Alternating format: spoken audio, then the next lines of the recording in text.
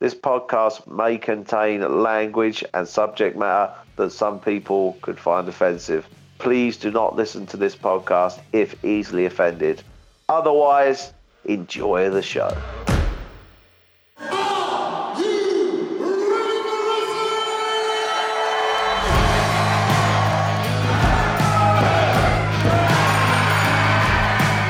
Hello and welcome to the Falling Star Wrestling Podcast. On the menu today, we'll be cooking up a review and rundown of the latest offering from World Wrestling Entertainment. WWE were back in Montreal for the Elimination Chamber event, and Jimmy and I are here today to tell you our thoughts and feelings, as well as what potential matches and stories we see for WrestleMania to come. As always, I'm your host for the show. I go by many names, but you can just call me PVC. On the line with me today is the one and only, my tag team partner, Jimmy Star. Before we jump into the show today, I just need to remind you that Falling Star Wrestling will be back at the Westland Sports and Social Club this Saturday night for Fight Night.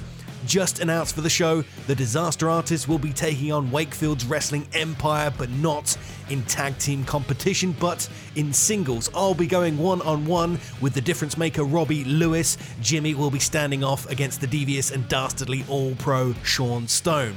Also, the first round matches for the Sound Honorary Invitational Tournament rolls on.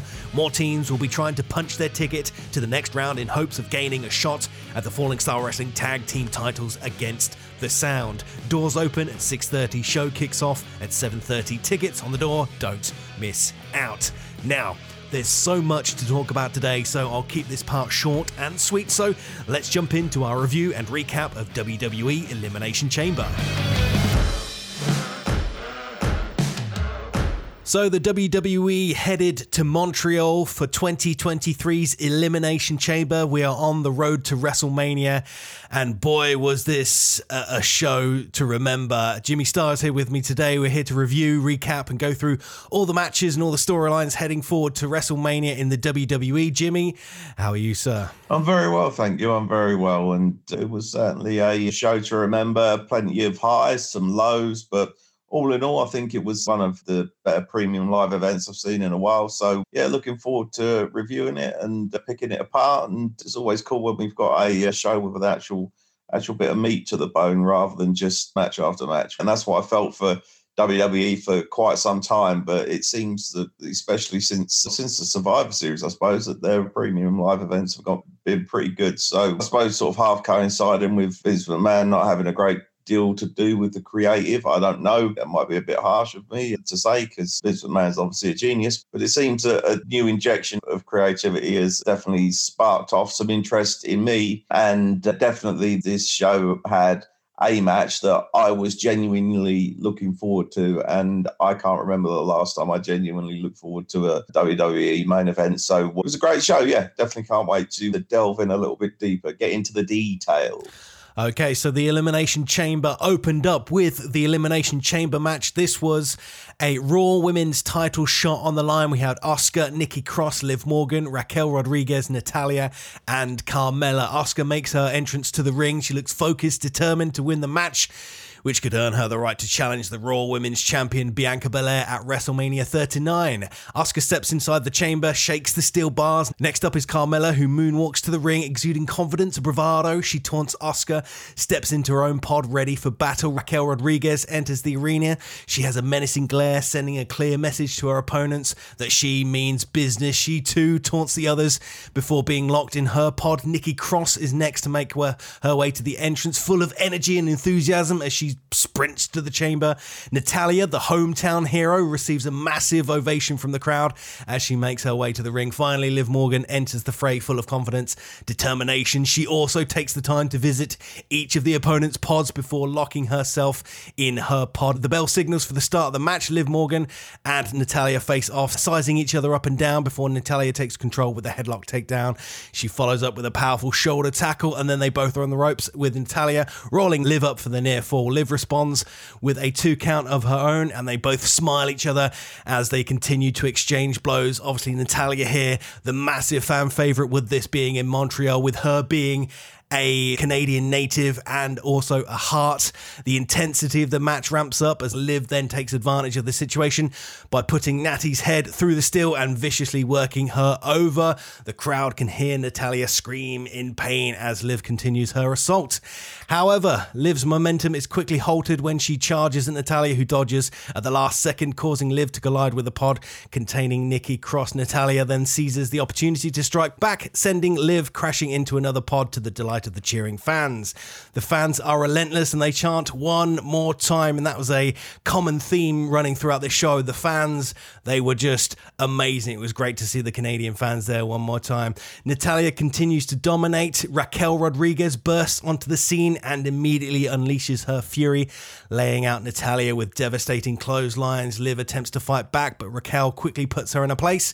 Raquel then charges towards both of her opponents in the corner, crushing them with splashes and then launching Natalya across the ring with incredible force. The crowd erupts in excitement as Raquel follows up with a thunderous fall-away slam on Liv Morgan. Raquel continues her onslaught, delivering both a running boot to Natalya and slamming her repeatedly into the steel wall. She then hoists both Natalya and Liv onto her shoulders, looking to take them both out with a double, Samoan drop or some sort of slam here. However, Liv sees the opportunity, turns the tables, executing a sunset flip into the steel, sending all three competitors down, crashing in a heap. This was a cool little three-way spot there. Natalya then takes advantage of the situation, brings Liv back into the ring, locking in the sharpshooter. This, of course, gets the crowd popping like mad. Liv struggles but manages to kick Natalya away, counting with a submission of her own by grabbing Natty's legs. Liv then rolls up Natalya for a close near fall, delivering a big kick to her opponent. The countdown clock then signals the arrival of Nikki Cross, who enters the chamber with her eyes firmly set on victory. Cross wastes no time in taking the fight to Natalya, Raquel and Liv. She unleashes a fury of attacks, knocking down each opponent. However, Raquel retaliates by sending Cross crashing into the ring post and the cell on the outside there. But then Nikki begins to scale the chamber walls, the crowd really reacting to this. She reaches the top of Carmella's pod. She then takes off her ring jacket because she hadn't taken it off already, signaling her readiness to the other competitors. And with a bold leap, Cross launches herself off of the pod, hurtling towards the opponents, taking all three competitors down with a pretty cool daredevil spectacular move there. As the timer counts down, Carmella's pod opens and she enters the fray, covering Liv and then covering Natalya, close 2 counts for each of those there. Meanwhile, Carmella then locks herself back in her own pod to avoid all of the chaos, much to the dismay of the crowd. Raquel manages to gain control and again drives Cross into Carmella's pod, shattering the glass. Carmella then locks herself in another pod and Raquel covers Cross for the pin, eliminating Nikki Cross in this match. Liv then surprises Raquel with a second rope code breaker for a close 2 count. As Liv crawls up the cage, Natalya and Raquel continue to battle in the corner. Raquel gains the upper hand, relentlessly stomping on Natalya. Suddenly, Liv leaps off Asuka's pod with a massive sunset flip powerbomb on Raquel Rodriguez. Carmella rushes in to cover Raquel for the near fall as the timer counts down and Asuka makes her way into this match. To a huge pop from the crowd in Montreal, Asuka wastes no time and chases Carmella into her pod, unleashing a fury and a flurry of blows. Carmella, Asuka, Liv, and Raquel remain in this match. Asuka dominates Carmella with kicks and strikes, grinds her face into the steel, and even hits a German suplex on her. Raquel tries to stop Asuka, but Asuka puts her in an octopus stretch. Raquel eventually recovers and takes down Asuka.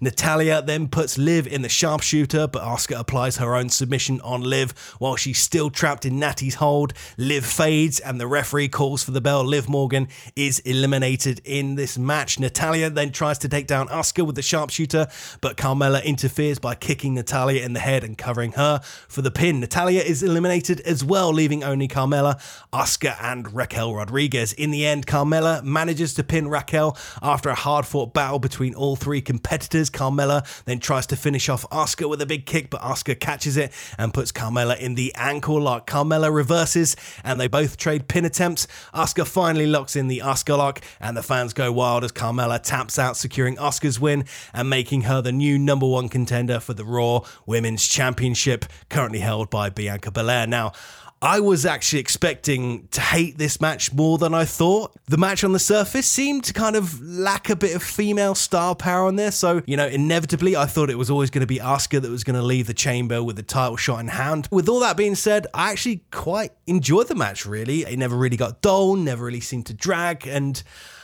probably for once, I actually thought this was probably the right place in the card. I thought it seemed odd when Natalya came out and got such a massive pop because she's Canadian, she's a Hart, we mentioned it already, and it's just a weird thing because normally she gets such a sort of a drab reaction. But speaking of the fans in the show, they were just absolutely fantastic. They were loud, they were vocal, they were up for everything. It reminded me of a kind of a fun but rowdy sort of UK crowd. They were just there to just put on a show. That they were like the third man in this match, and it was a really interesting thing because I think a lot of WWE crowds have been a little bit lackluster lately, but this crowd in Montreal, they were just amazing. And I think we mentioned it at the Rumble, but Raquel Rodriguez looking like a bit of a standout star in the women's locker room. I thought she looked really impressive in this match, showing real star power, size, strength. You know, her size and height, it gave her plenty of chances to stand out from the pack as well. Probably when she's maybe had a year or so in the main roster working matches, I really like to see her challenge the likes of Becky, Charlotte, and even Rhea Ripley. And I think they could all have a really nice match with Raquel Rodriguez. I think, we don't know. Let's see how she's booked in the next year or so. And of course, weirdly, I thought Carmella was pretty good in this match as well. Not in terms of her in-ring stuff, which wasn't terrible. I don't mean she didn't botch anything, but it was nice having a kind of full-on heel and somebody that was not afraid to be afraid of the other wrestlers, like really selling how much of a killer Asuka is. Same for Nikki Cross as well. Her different character helped her stand out in the crowd as well because it was a bit of a stacked crowd with 6 people in there. I haven't really watched any of the sort of Raws or SmackDowns since the Royal Rumble, so I wasn't actually aware that Rhea had chosen the SmackDown title to go after at Mania. So I was kind of a little bit disappointed Rhea wasn't going to go up against Bianca Belair, but I'm sure that Bianca and Asuka will have a decent match. And I don't know whether Bianca can overcome Asuka because they've really helped push her into the stratosphere. They're really booking Asuka strong again, which is great, but I don't know what they're going to do at WrestleMania. If I was to call it now, I'd probably say maybe Asuka will do the job for Bianca, but I'm kind of 60-40 on that one because they've done such a good job with Bianca Belair, but then it's Asuka, isn't it? They might switch it up somehow and do, I don't know, maybe a 3-way, somebody like Carmella you could put there and there. That way that Carmella could take the fall, keep Asuka strong, but then still keep the belt on Bianca Belair. But that would probably take some creative writing. They could interject maybe Liv Morgan in there, maybe make it a 4-way match, mix it up a little bit. But I guess in summation, in this match, I thought it was a pretty decent match, plenty of action. I think it did wonders for the likes of Asuka and Raquel Rodriguez. Can't really say it did much for the other 4 women, but you can't have a chamber match with just 2 wrestlers. So, yeah, not too bad. Jimmy Starr, what are your thoughts, mate? Yeah, I think one thing that you said, which was extremely true, was the match just had a severe lack of star power. There was never anyone else other than Asuka for me who was going to win it or that should have won it. Having said that, for what it was, I enjoyed it. I think it was probably, for me, the worst match on the card, but I do like things like star power and story, and Elimination Chamber is quite difficult to make into a compelling story, especially if you haven't got particularly compelling wrestlers in there. Now, having said that, there were a few standout stars for me. Michelle Rodriguez, I think, has got a really bright future in WWE. She's exactly the kind of person that they'd push to the moon and back. She's got an amazing look. She's hugely tall. She's very muscular. She's extremely beautiful. And not only that, she seems to have quite a little bit of actual athletic talent. She's not lumbering. She moves well. And I think that once she gets more experience and she gets more reps in and she starts to realize who she is, I think that she'll be good. I don't know what the WWE's fascination is with Liv Morgan, but the fans seem to like her. And she does some pretty crazy shit. And she's athletic, but I don't know, there's just something quite get about her. I don't see her in the top echelon of female stars, but again, she did all right. It was a pretty good showing for her. Nikki Cross, I can't get on board with. I've never seemed to enjoy any of her characters, no matter what she's done, and I don't really particularly enjoy her wrestling style. Again, she's not for me, but she seemed to be disposed of pretty quickly after they did the Elimination Chamber crossbody off the chamber spot, which they seem to do in most of the Elimination Chamber matches nowadays. I mean, it was all right. It was basically a way to get Asuka over, but it just sort of looked like she didn't really have much competition. And it also seemed, I don't know whether you felt it when you were watching it, but it almost seemed like, we knew Asuka was going to win it, but there wasn't any sort of the falsies or anything in it to make it seem more interesting. Once Asuka got in, when she was obviously the last to get in out of the chamber, she's just kicked the shit out of everyone, run roughshod. And aside from a few little bits here and there, she never looked like she was going to lose it. So it was a match that was okay. It was a chamber match that was okay. It was fairly solid. There were some odd little clunky bits in there where people look confused. I think out of, again, I don't mean this to be a sort of gender specific thing, but I think out of a lot of the matches that I see, apart from the top flight women, and it does happen with the guys as well, but apart from the top flight women, the girls do seem to have more of a propensity to look like they're lost in there sometimes. But again, don't know how much experience is really in there. And when they're on the road, how many reps do they get in? Because I don't watch Raw or SmackDown, I don't really know how often they're working on those shows. It seemed to be an okay match full of a bunch of fairly uninteresting wrestlers, and some of them shined, some of them did okay. But for me, there was no one who was going to win it other than Asuka, and there was no one who should have won it other than Asuka. Like you, Asuka and Bianca Belair, I see that being a good match. I don't really know where they can go. Like, I'm looking at Bianca Belair and I think she's amazing. But as a babyface, I don't really see where they can go with her other than just being what she is. And if she's shifting merch and if she's the little girl's favourite, they're going to keep her where she is. But I wouldn't be surprised if we saw a little bit more, if we saw a heel turn somewhere down the line. I don't know if it'll be at Mania. I don't know what will happen there. But I just think it'll be interesting to explore more options with Bianca Belair. Asuka isn't really a heel. People love her.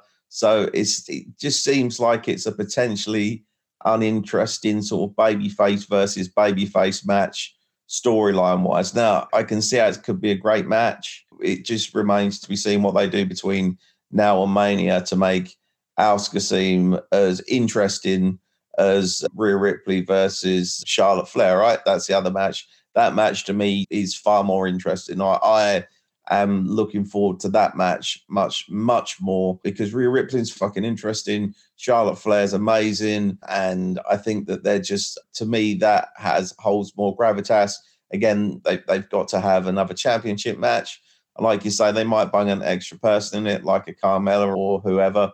But whoever they bung into it, is it going to make it that much more interesting? But to me, I think it was probably, for me, the worst match of the night or the least interesting match of the night with the least star power. But as an opener, and for action and stuff, it was pretty good. It was okay. I just think when you haven't really got any stars in there and just one clear wrestler who's ahead of the pack, then, I don't know, it stunts your enjoyment a little bit. I don't know if it does for you, but it does for me, you know. I think when I think about it, and the 6 wrestlers that were in that match, if that was just a regular 6-person tag team match or a 6-way match or something like that, and you take away the gimmick of the Elimination Chamber, then it doesn't seem that interesting. It was almost like you had to have this match inside the chamber for it to actually be more exciting, because otherwise, why would you have somebody like Nikki Cross in there? Why would you have somebody like Natalya in there? You may as well just have a fatal 4-way match for the number 1 contendership where you have Asuka, Carmella, I don't know, Raquel Rodriguez and Liv Morgan, and that might have held a bit more gravitas, as you were mentioning there, but because it was set within the chamber, I was able to kind of easily bypass that and think, oh, these girls are working hard. Like, they're putting on a decent match. They did quite a few spots. Like, everything seemed to hit pretty well. There was no real mess-ups or anything like that. Everyone looked like they came out of it okay. It didn't really further the story like we're going to talk about in the men's Elimination Chamber match. That sort of furthered the stories of other people that were in the match other than just the winner, whereas it only seems like Asuka is the person being pushed forward. I can't think of any other matches that may go ahead because of this match. Does that make sense? Yeah, of course. Yeah. And I think, like you said, because the crowd was so awesome, that helped hugely. I mean, I think that Elimination Chamber match held in America would have been a bit of a dud in terms of sort of audience participation. Here's the thing I was going to point out, and because I was trying to work this out actually, and this is a bit unrelated to the match, but whilst I think about it, I'll say it because otherwise I'll forget if I wait to say it until later. WWE is a PG product, right? And it's based around kids, and kids watch it and all that sort of stuff and whatever. But the amount of times I heard the word fuck on that show with the crowd shouting, fuck you, Roman, or fuck you, Austin Theory, or fuck you this, or fuck you that, or fucking holy shit and all that sort of stuff.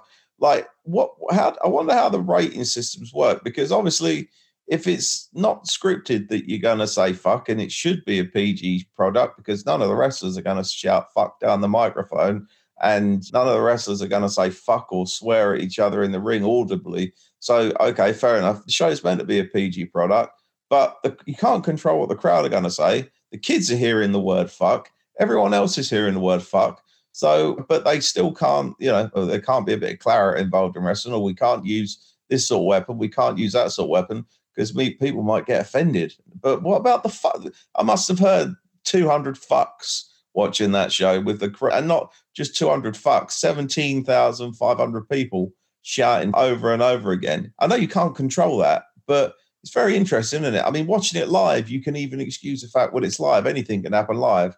But I watch a taped version, not a taped version, but I watch it on the network on the Monday. So they could have bleeped out the fucks by that point. They could have got the WWE team to be on fuck detail, get rid of a few and sweary words. So interesting, isn't it? How that product can be presented as a PG product. Because if I was running a show and everyone started shouting, I don't know, fuck you, basher, or whatever during the show, I'll make sure the MC fucking told them to shut up, or they get their ass kicked out the door. I know you can't do that with 17,500 people, but it's just a case of it. I just found it, I don't know, I suppose it's a sort of bit of an unanswerable question, really. Everyone sits down to watch the wrestling together as a family, and all they're hearing is fuck. It was just a thought I had whilst I was watching it, thinking, how can this be a PG product? I think if Michael Cole or Corey Graves would have came out and said that, then yeah, they're going to get taken off the air, or there's going to be some repercussions or a fine or something like that. But I think it is because it's the fans. You got 17,000 fans in there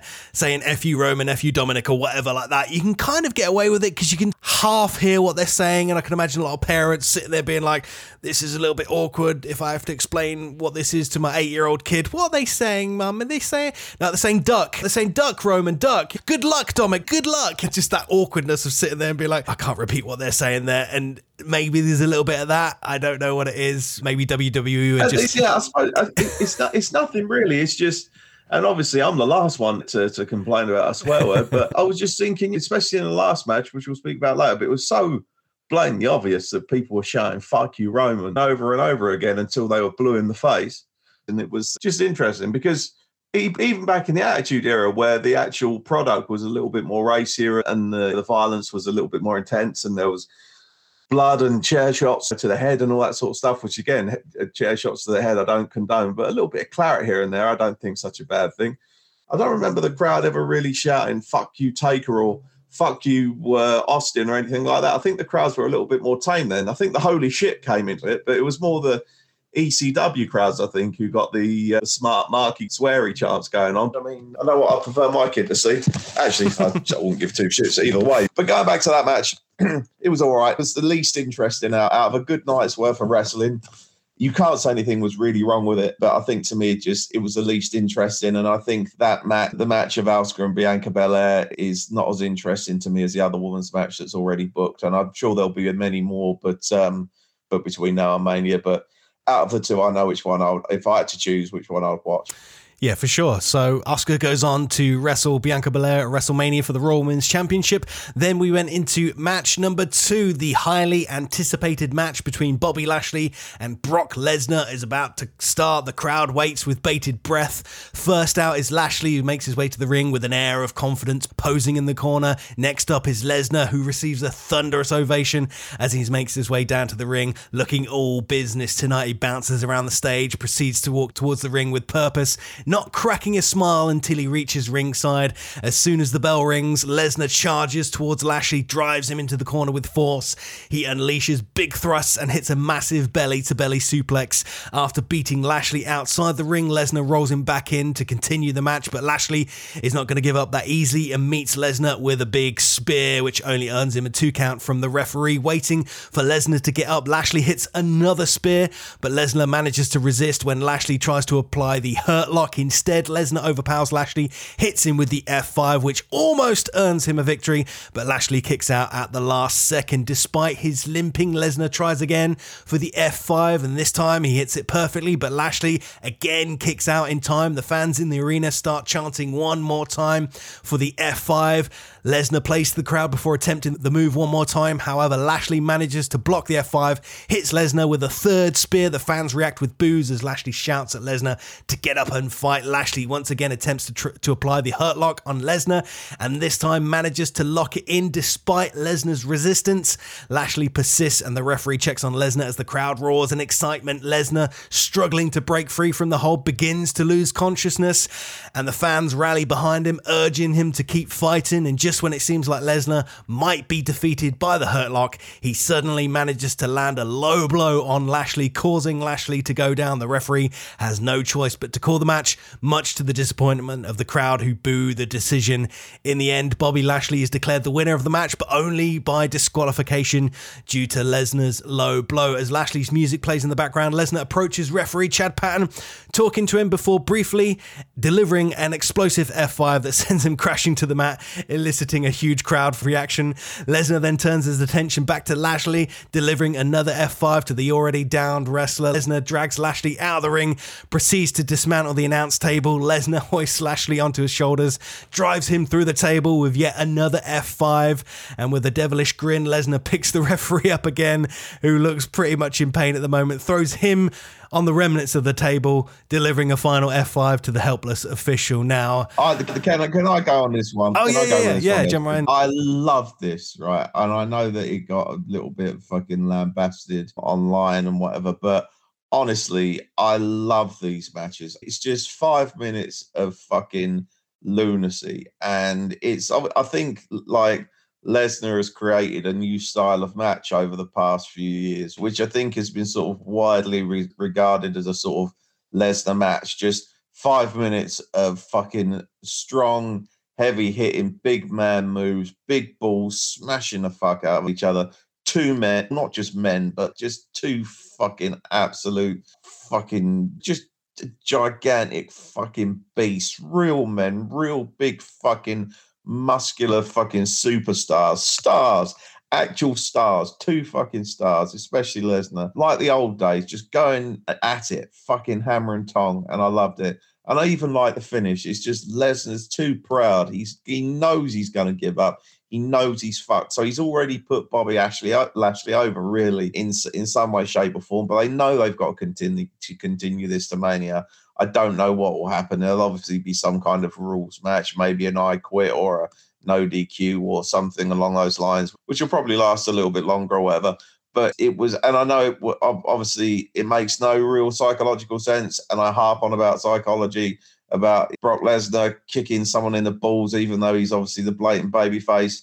But the crowd loved it. I loved it. The psychology for me, I justified it as Lesnar's too proud to give up. He'll never give up.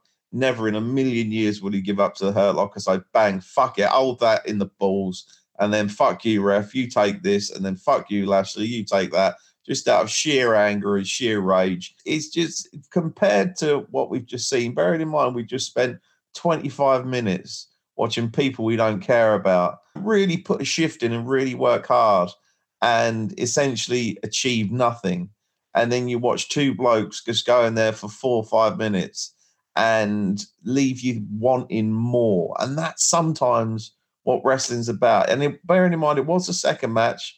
We knew what we had to come. We knew we had elimination chamber matches to come. We knew we had the fucking probably one of the most hotly anticipated main events in the world in recent years to come. So this could be that match that it needed to be. And I loved it for it. I could have told you move for move what was going to happen beforehand, apart from the kick in the balls and maybe the referee getting dumped on his fucking face on that little bit of table there. I just love it. I just love seeing two dudes of that size just fucking go for it. And the other thing is watching a little package there as well. Like Lesnar, when he wants to bump for you and work, he will put you over. And he put Lashley over in that match more than most fans will think. Most fans will watch that match and they'll go, oh, fuck me, what a disappointing ending. But if you put the psychology and storytelling or a little spin that I did, because I wanted to try and convince myself it was a good finish, maybe, I don't know, but like I put the little bit of psychology into it. It's like a man so proud that he would never ever give up, just fucking having to resort to kicking his opponent in the bollocks and then just taking his frustrations out on everyone else. And not only is it he taking his frustrations out on everyone else, it's not just a normal man doing it, it's Brock Lesnar doing it. Fucking awesome. Really enjoyed it. They achieved so much more in that 4 minutes and then probably a 10-minute segment than that first match did, and probably a lot of the other matches did, apart from the last one, in 30 minutes or so. Thoroughly enjoyed it and was what was needed after an Elimination Chamber match.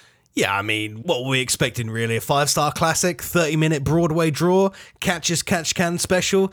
It was exactly what was advertised, really, wasn't it? Just two big brutes just lumping the heck out of each other for, 5 minutes.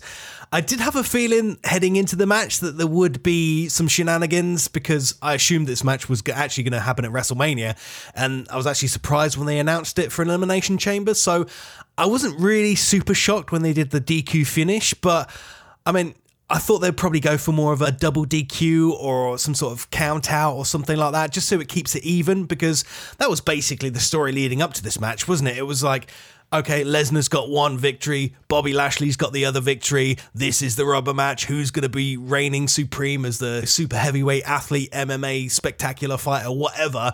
But then with this kind of DQ win, I mean, Bobby Lashley technically won the match because Brock Lesnar got DQ'd, so I guess if you're looking at it from that perspective, it is now 2-1 to Bobby Lashley because he got a win over Lesnar.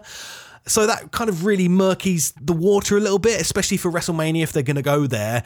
Because if Brock then beats Bobby at WrestleMania, Bobby Lashley's just going to turn around and be like, oh, yeah, it's 2 matches each. Yeah, it's been a pleasure. We'll go on a little merry way. I don't know. You can see the story coming up. Okay, the story coming up is Bobby Lashley pinned Brock Lesnar on the first round, last WrestleMania or whatever the fuck it was. And then that show over in wherever the fuck they were, he went for the Hurt Locker and he did the old pushback, didn't he, and pinned Lashley from that. So you can see where they're going. Brock Lesnar's going to say, you might have pinned me, but I know it's killing you. Or he'll either say it, or Bobby Lashley will say it. In a roundabout way, it'll be like, you've never made Brock Lesnar quit.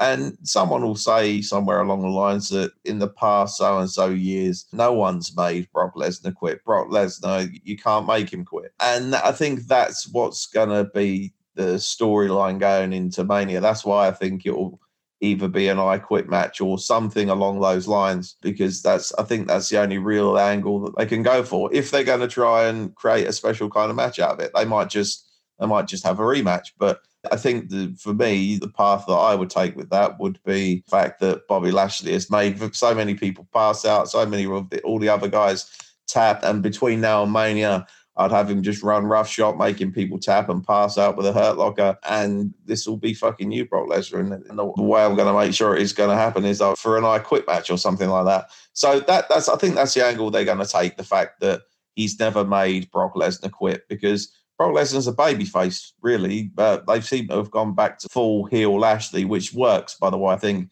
Lashley looks so much better coming out in a suit, being that sort of heel character. I think that they can get something pretty cool going on for Mania if they stick to the fact that you've never made Brock Lesnar tap, and see where it goes from there. Because, like you said, Brock is actually beat him, and Brock Lesnar's losing his temper and losing his shit.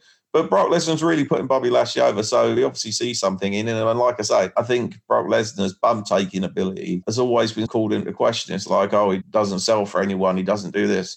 When he feels it's right, and if he's got the right opponent and he wants to work with them, and obviously Brock Lesnar's quite very protective of his character and his gimmick, and there's probably quite a large ego there. But when he feels like someone's worthy of working with him, he'll sell his ass off for him. And I think he's a great bump taker. And I really do think that he's underrated in a lot of ways. But the crowd loved it and I loved it. And yeah, it was exactly what you'd expect. And the finish was a bit of a surprise in just the fact that it makes Brock Lesnar look bad. He threw a fucking wobbly afterwards as well. But that's what people want to see. They just want to see Brock Lesnar destroy shit. For a few of the reviews I read, they didn't like it. But I don't ever know what they think they're going to get from Brock Lesnar. I mean, you get the occasional match like you did at SummerSlam against Reigns, which was just crazy and fun and amazing. And Brock Lesnar can do that too. But he's got his own style and kind of match, which I really personally dig it. So I'm going to enjoy it. But I can imagine this being the sort of match that's just a bit of a throwaway for you, Shawnee. Yeah, it was a little bit because I knew exactly what was going to happen, really. And I think I've seen enough kind of Brock Lesnar matches like this that I wasn't shocked that it was short, and I wasn't shocked that it was basically rush into the corner, a couple of knees, belly-to-belly suplex, spear, F5 spear, hurt lock. Like, I saw that coming, so I was prepared for it, and it didn't really kind of take me into that sort of spectacle where I was going to jump out of my seat when I see another spear, because I'm trained to feel that way when I watch Brock Lesnar matches. Like, I think back, I can't remember which match it was, probably like one of the first times Brock came back, and it might have been against Goldberg, and it was like a really quick match, and that was fantastic. They just lumped the crap out of each other. But because it happens so often now, I've become conditioned to know exactly what a Brock Lesnar match is going to be, and that's why I love that SummerSlam match that you mentioned there, where they had they brought the crate, the digger in, didn't they? The fucking what's the match type? Last man standing match. That's it. Yeah. And that was cool because it was sort of a little bit longer. There was a lot more intrigue in there. You had the story with Paul Heyman, and then, he came out with a bloody tractor. There was that craziness going on, and it was just, they piled everything on Brock Lesnar just to beat him. That was cool. That was interesting. But this was just more of Brock Lesnar. And I get what you're saying with fans and the critics and stuff like that, but I think you have to take Brock Lesnar out of professional wrestling and everything you know and love and respect about professional wrestling, and heels do this and baby faces do this and characters that are good act in this certain way. You just got to take Brock Lesnar out of that, put him in his own little lane, and just go, okay, Brock does exactly what Brock wants to do, and if he gets cheered, brilliant. If he gets booed, brilliant. If he gets a reaction, that's exactly what we're going for.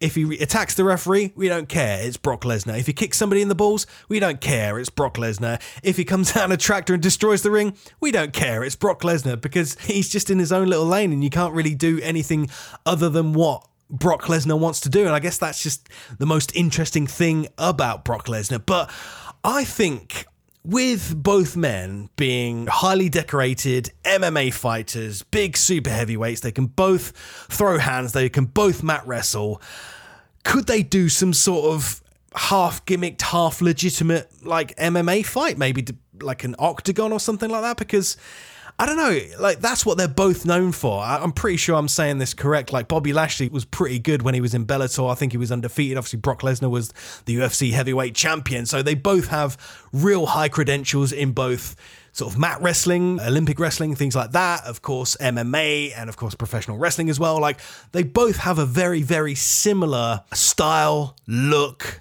the way they perform, the way they're just like smash mouth. If they could both train for the next, 6 weeks. I think that's how long we got to WrestleMania. If they properly trained and conditioned for a legitimate MMA fight, I think that would draw massively for WrestleMania, but I don't know what it would do to like their reputations, because if you went in there and just Bobby and Brock backstage shook hands, went out in the octagon and said, whatever happens, happens, I don't know whether Brock would be able to come back from being legitimately knocked out by Bobby Lashley. And again, I know it's professional wrestling. You can just write a story. Somebody comes out and does a promo, and then you've just undone everything that happened in that ring. But I think that could be quite an interesting thing. Regardless of what the match was that we saw, was it bad? I mean, it wasn't bad, was it? It was pretty good. It was pretty entertaining. But I didn't actually like the finish probably as much as you did, and maybe you've convinced me slightly with what could happen leading up to WrestleMania, with Brock Lesnar coming out and saying, all right, yeah, I kicked you in the balls, yeah, I technically 2-1 up in matches and stuff, but we're still 1-1 in pinfall victories, nobody's made me quit, I get that, that's fine. This was just a kind of a stopgap before WrestleMania. I don't know what they can do for WrestleMania. They could do some sort of gimmick match. They did the last man standing match with Roman, so they're probably not going to do that. I feel like WWE have done an I Quit match quite recently. I think it was Extreme Rules with Edge and Finn Balor, so I don't think they're going to do that. I don't know if they could sprinkle in some MMA-based competitor. I don't know, special guest referee Ken Shamrock, but I don't really know if that's going to be a draw or not. So it's going to be a gimmick match, but I don't know what it's going to be heading into WrestleMania. You made an interesting point, actually, and I think the problem with doing like any kind of shoot thing is if they do it at WrestleMania, no matter what happens, even if they lump 7 bells of shit out of each other, people are going to say it's a work. I think if they were to ever do some kind of MMA thing, they would need to do it on an MMA platform. I think it'd be cool, and I think it would draw, and I think you could fucking do some pay-per-views out of it. And if you pay the lads enough, I'm sure they'd happily do it. being a WWE arena on a WWE show, I think it is always going to have the stigma of a work attached to it. And I think that some of these things can be quite boring. Some of these things can be the MMA type stuff to a wrestling fan. It's probably not as attractive as it would be to an MMA fan. Now, I would pay to watch Bobby Lashley and Brock Lesnar knock 7 bells out of each other in an MMA fight. I wouldn't particularly want to see it on a WrestleMania because I just think it would always be considered a work, no matter what happened. And I just think that there's more they can do with the story. Like you, I didn't expect them to have a match at Elimination Chamber, to be honest with you. I thought it was just going to go to Mania and they were probably going to have roughly the same match they did there, but with a clean victory. So, and that's probably what they will do, really, in the end. I hope they give it a little bit more at Mania. I really do. And I hope there's some, maybe it doesn't necessarily need to be a gimmick. It might help if it was. But yeah, I think if you added the air of legitimacy with the MMA background, if you did it in WWE, people would just say it was bent. That's my personal opinion. I don't know. But it'll be interesting to see. I do like those two guys, and I think they're both very talented. And I like seeing them in the ring stood together. Aesthetically, I think it's the best thing that WWE have got. And no matter whatever kind of matches Brock Lesnar seems to churn out, his star power doesn't seem to wane. So he's doing something right. He leaves people definitely wanting to see more of him, most definitely. Yeah, for sure. He's a star through and through, and no matter what they do with him, he's going to be there at WrestleMania, and he's going to draw a crowd, definitely. So I guess we'll just have to wait and see what they do for Brock Lesnar versus Bobby Lashley at WrestleMania, if that's going to be the match, which we assume it is going to be because of the way that they left this match at Elimination Chamber and the way they've built it up since Bobby Lashley chucked Brock Lesnar out of the Royal Rumble. And I think I read somewhere that Brock Lesnar, like, when he got chucked out of the Rumble and started demolishing the table, I think everyone was cool with that. But then when he started attacking referees, they were like, whoa, don't do that. And then for some reason, they just let him beat that poor referee up at Elimination Chamber. Maybe they were just being like, I guess he is the beast. Like, we can't contain the beast. We'll just let him do whatever he wants to do. And then the referee just like looks on the call sheet and he's like, oh, I'm refereeing Brock versus Bobby. That's going to be fun. And then Brock comes over and is like, you're taking an F5. Cool, sweet. On the outside. Sweet. On top of a demolished table. No, not sweet. I suppose it's one of those gimmicks where if the refs are getting like manhandled and they don't know about it, then there's a cause for heat. But if beforehand it's, sorry brother, you're getting fucking F5, do you know how to take one? No, you're getting F5'd anyway. Okay, so I suppose the heat comes when they don't know about it. But yeah, I heard he had a bit of backstage heat because he went a bit too far. But hey ho, that's Brock. He obviously thought he needed to do it, and I definitely wouldn't want to be fucking thrown about by the fucking guy. He's an absolute savage, and obviously Brock Lesnar has a huge amount of respect for Bobby Lashley. So we'll see where it goes. Indeed, then Elimination Chamber rolled on. The crowd is treated to some mixed tag team action as the Judgment Day, consisting of Finn Balor and Rhea Ripley with Dominic Mysterio on the outside, make their entrance. Damian Priest is notably absent as he prepares for his own match. The WWE Hall of Famers Edge and Beth Phoenix make their way down to the ring to a raucous reception from the Canadian crowd. Edge really feeding off the energy. The crowd continues to show their love for Edge, singing along to his theme song. And as the match gets underway, Balor and Edge start off with a lockup. Balor quickly drops Edge with the shoulder and flexes towards Beth. Edge retaliates by unloading on Balor with a flurry of punches. The action heats up as Edge and Balor are forced to step out of the ring and watch the two women go head to head. Edge shouts words of encouragement to his wife as they exchange punches, with neither one backing down. The intensity builds as they both attempt clotheslines that have no effect on each other. As the match continues, Dominic Mysterio whispers something into Rhea Ripley's ear from the apron, causing the fans to seriously boo Dominic Mysterio here. He's got major heat, and it's clear that Dominic, he's trying to influence this match in some way, which only adds to the tension in the ring.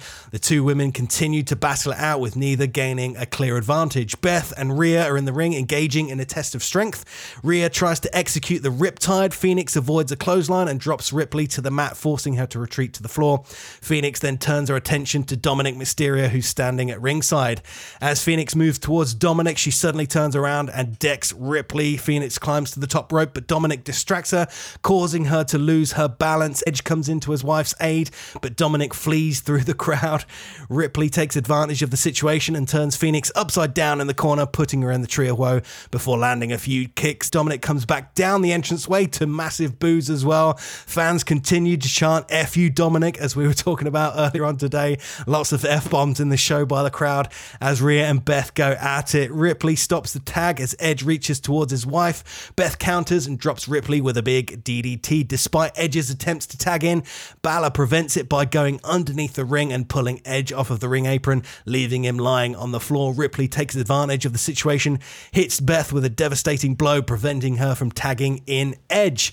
Beth is left stranded in the ring as Ripley gains the upper hand. However, Beth manages to regain control and climbs to the top for a superplex. Ripley fights back, but Beth holds her ground and executes a picture-perfect superplex off the top, eliciting a massive pop from the crowd. Both wrestlers are left writhing in pain, clutching their lower backs. Meanwhile, Dominic continues to watch from the sidelines as fans continue to shower him with boos and taunts. Edge tags in and quickly gains the upper hand on Finn Balor. However, Balor takes him down with a stomp and applies pressure with a submission hold, refusing to give up. Edge counters the hold and puts Balor in a submission hold of his own in the center of the ring. Ripley attempts to intervene, but Beth drops her with a well-placed hit. Beth then applies the educator to Ripley, while Edge keeps Balor in his submission hold, both putting their opponents in a tough position right here. The ref steps in and stops Dominic from trying to run into the ring. After Ripley is freed, she quickly drops Beth with a forceful headbutt. Really like that. Then Dominic slides in a pair of brass knuckles to Rhea, who takes advantage of the opportunity and hits Edge across the face with them, leaves him stunned on the mat. Rhea then assists Balor to lay on top of Edge for a close 2 count, but Beth manages to break up the pinfall just in time. Meanwhile, Finn Balor tries to take advantage of the distraction, mounts Edge with the flurries of punches. As Balor climbs to the top rope to deliver the finishing move, the coup de grace, Beth quickly intervenes, sends Dominic into the ropes, causing him to crotch Balor and preventing the move. In the middle of the ring, Edge gains the upper hand as he rocks Balor with a series of strikes in the corner. Beth seizes the opportunity, executing a powerful powerbomb on Balor as Rhea does the same to Edge. Stereo powerbombs from the top. The impact of the move leaves both competitors down on the mat, leaving Rhea and Beth to face off in the ring. They rush towards each other, colliding in the center of the ring, causing both to fall to the mat. As the chaos ensues, Dominic seizes the opportunity to position the ring steps, while Rhea assists him in putting Beth head down on top of the steps. He hands Rhea a steel chair, which she wields with malicious intent as Balor makes Edge watch on in horror. However, Beth manages to break free from the steel steps and sends Rhea crashing into them, followed by delivering a devastating glam slam on the floor. Edge capitalizes on Balor, hitting an execution on him, and then executes a big suicide dive onto Dominic on the floor. The crowd go absolutely wild at this point. The excitement reaches its peak. Edge yells out to the roaring crowd, enters the ring, determined to get the victory. However, Balor intercepts him with a lightning-fast sling blade, sending Edge crashing to the mat. Beth Phoenix rushes in, and eventually they both hit the shatter machine on Finn Balor, leaving him down and out with the crowd on their feet. Edge covers Balor for the 3 count, secures the win for himself and Beth Phoenix. The celebration begins as the Grit couple basks in their glory, while their defeated opponents slowly make their way to the locker room with their heads hung low. And with the last match, Jim, do you want to jump in here, or are you happy to hear my thoughts first? Go, you go ahead, mate. No. I think this match will probably split the fans. I think on one hand, like me, I think people will probably enjoy this on the surface, whereas on the other hand, there were some probably booking choices that were maybe wrong with this match, which I also thought as well, so I guess I sit on both camps in this one. I think Edge is fantastic. I actually thought Beth was pretty good in this match, despite all of the sort of botches that she made. Yeah, there was a bit of a communication error at the start with Rhea. Yeah, she was a little bit late on the sort of pinfall breakup, but I think she mattered to the story and she got involved, which I really, really liked. And on the flip side, I think with Rhea going on to WrestleMania to challenge Charlotte, I'm not sure she should have been on the losing side of this match, but I mean, does it really matter? It was a mixed tag match. It was Edge and Beth Phoenix. I think it maybe matters more that they got one up on Judgment Day, but I don't know, maybe that could have waited until Mania or maybe after WrestleMania. I don't really know. Unless this is all just to kind of put a bit of a ruse in and think, oh, Rhea got a defeat, she's not going to win the belt, and then she takes home the belt at WrestleMania. Not quite sure. A few things up in the air about WrestleMania there. I quite like that Beth and Rhea did lots of the heavy lifting in this match. I think if they could have worked out all their little kinks and mess-ups, I think this could have been a really nice match, and especially if they went on to do a singles match after Rhea wins the belt, potentially. I don't know. I think they could have a nice little match there, but that's obviously TBC at the moment. Dominic, he was all over this match as well. Not always in a good way. There was a few rush spots. He blew the kind of the leg grab on Beth, but again, I didn't really care too much about the botches because Dom's getting heat. And people hate him, especially in Montreal. He's getting a real visceral reaction, and that's all I really care about. And I don't know where this leaves Edge, Beth, and Finn Balor for WrestleMania. I don't know. Are they going to finally kill this feud between them? It's been going on for quite some time. It's been going on since, I don't know, since Judgment Day first formed. WrestleMania would be the best place to settle this. But with what happened in the Elimination Chamber, I mean, Edge is probably finished with Judgment Day, right? I mean, they got the win, unless Edge's final plan is to destroy Judgment Day once and for all. So I guess maybe with WrestleMania on the horizon, we could do some sort of gimmick match. Maybe we got like Edge and Rey Mysterio with a retirement gimmick, something like that. If Judgment Day wins, those two retire from wrestling. If Rey and Edge wins, Judgment Day have to split up. I don't know. That makes it quite interesting. I mean, Edge and Rey are probably going to win, right? Because they're both not going to retire. But I don't know. It might add a little sprinkle of extra, I don't know, sauce on the WrestleMania match that is to come, possibly. I mean, if Rhea wins the belt, this match doesn't really matter to her. It's not going to kill any of her heat, because she's awesome. What is it with the Edge and Beth Phoenix tag team name? Grit Couple? What kind of... That's... I don't know. That was just a weird thing that I kind of picked up. Don't really get the name. Not really sure why they say it. It's just one of them. I thought you just made it up. I can't remember him saying it, but... No, yeah. They kept saying it. I don't know. Grit Couple. I think it's like, because wasn't the Miz and Maurice, they were the it couple, and these guys, oh, they got muscles and they work out, they smash logs and they're gritty. Right. Grit Couple. I don't know. Anyway, regardless, just to sum up my thoughts and feelings, I didn't hate the segment. I normally try and judge the match by how many times I got bored and how many times I looked at the phone to see if I had any notifications. It wasn't perfect when you look at the match and the amount of cool things that happened versus the botches. I thought the cool stuff outweighed it. The double powerbomb spot was quite cool. The glam slam on the outside looked brutal. Superplex was cool. The audience's vitriolic reaction to Dominic was superb. So I can see why people maybe thought this was a little bit too botchy and didn't quite go the way they wanted to it, booking wise. But when I look at the things I liked, I thought the match was fine. What did you think, Jim? Yeah, I mean, it sort of just zipped by, didn't it? I mean, I thought it'd seem a little bit more epic than it did, but it was just a mixed tag match. Beth Phoenix was very rusty. There were some mistakes made there, which, again, doesn't really matter, especially if you've got a really hot crowd who love you, and they definitely love the team of Edge and Beth Phoenix, and they hated, absolutely, like you said, absolutely hated Dominic Mysterio. He seemed really to almost detract from the match in a good way, because it wasn't as if anything hugely interesting was going on, but it was getting so much heat, it was a distraction in a way from the match. The fuck you Dominics were ringing out loud and true. Edge didn't really seem to do much in it. He was just there. He did a bit of a shine and then came in at the end and did a few bits. And I think a lot of the mistakes came more from Beth Phoenix's side, again, just from ring rust. But from a wrestling purist match, it wasn't great, but the crowd loved it. Again, I think if that match would have been over in the States in front of a more harsh crowd, they probably would have pissed on it a little bit more. But yeah, I mean, I'm a bit like you. I don't know where they could go from it now. The only thing that they can do is have Edge versus Dominic Mysterio for Mania, which could be a potential match, be interesting. But I would assume that the more interesting match would be Rey versus Dominic Mysterio with, like you say, maybe a retirement angle in it. So it's because I know Rey Mysterio is looking to retire. So maybe that's where they're going with it, and they maybe just needed to put a button on the Judgment Day thing a little bit earlier than planned. I don't mean put a button on the Judgment Day as a group, but I mean put a bit of a button on that angle.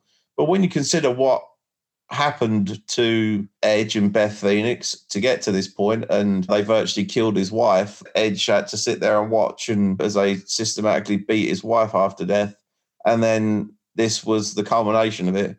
wasn't particularly spectacular, really. I don't really have a great deal of time for Finn Balor.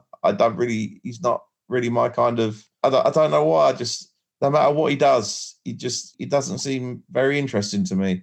I know he's technically very good and he looks great, but he's just one of those blokes who's a bit like Johnny Gargano for me. He's just got no facial expressions and he just seems like a nice bloke you play pool with down the pub. He doesn't seem like the sort of guy who really poses much threat. Rhea Ripley, I love. I think she's amazing, and I think that she will one day probably be up there with Charlotte Flair as one of the greatest female wrestlers that's ever lived. But if you put a cap on the feud between Edge and the Judgment Day and Beth Phoenix, then great, but it doesn't seem to be much of a cap, seeing as how violent and horrible it was for them to get to this point, how long we had to wait. Thought Edge and Beth looked great as a team, like aesthetically looked good.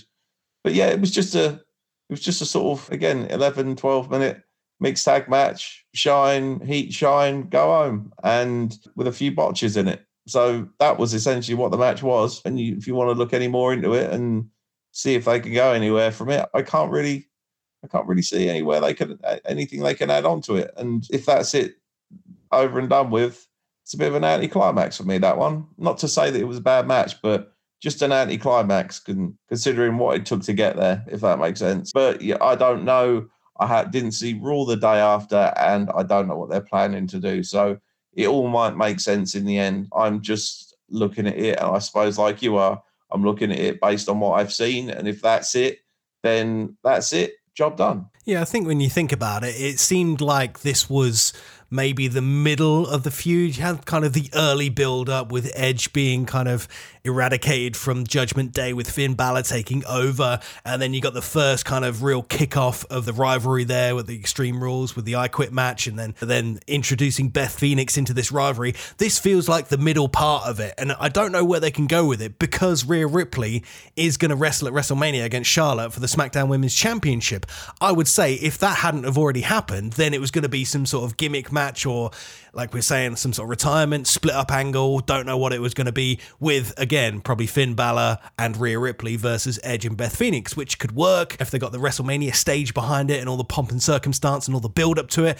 And then there's that final cap off moment, like you mentioned, where it's Judgment Day or bust, or it's Edge is going to retire, something like that, to actually put a definitive nail in the coffin of this rivalry between Edge and the Judgment Day. But this didn't really feel like it, did it? It never really felt like things ended. It just felt like things were still going to carry on. Yeah, but exactly. But how? Like, that's the thing. Because it just seemed to bookend on that night. Like, nothing. It didn't seem like they could go from anywhere. I think that's where I'm looking at. And maybe on Raw the next night, it all fucking kicks off again. I don't know. But someone has got to get their hands on Dominic Mysterio at some point, because the crowd are so white hot to see him. I mean, to be honest with you, what wouldn't have hurt in that match would have been I don't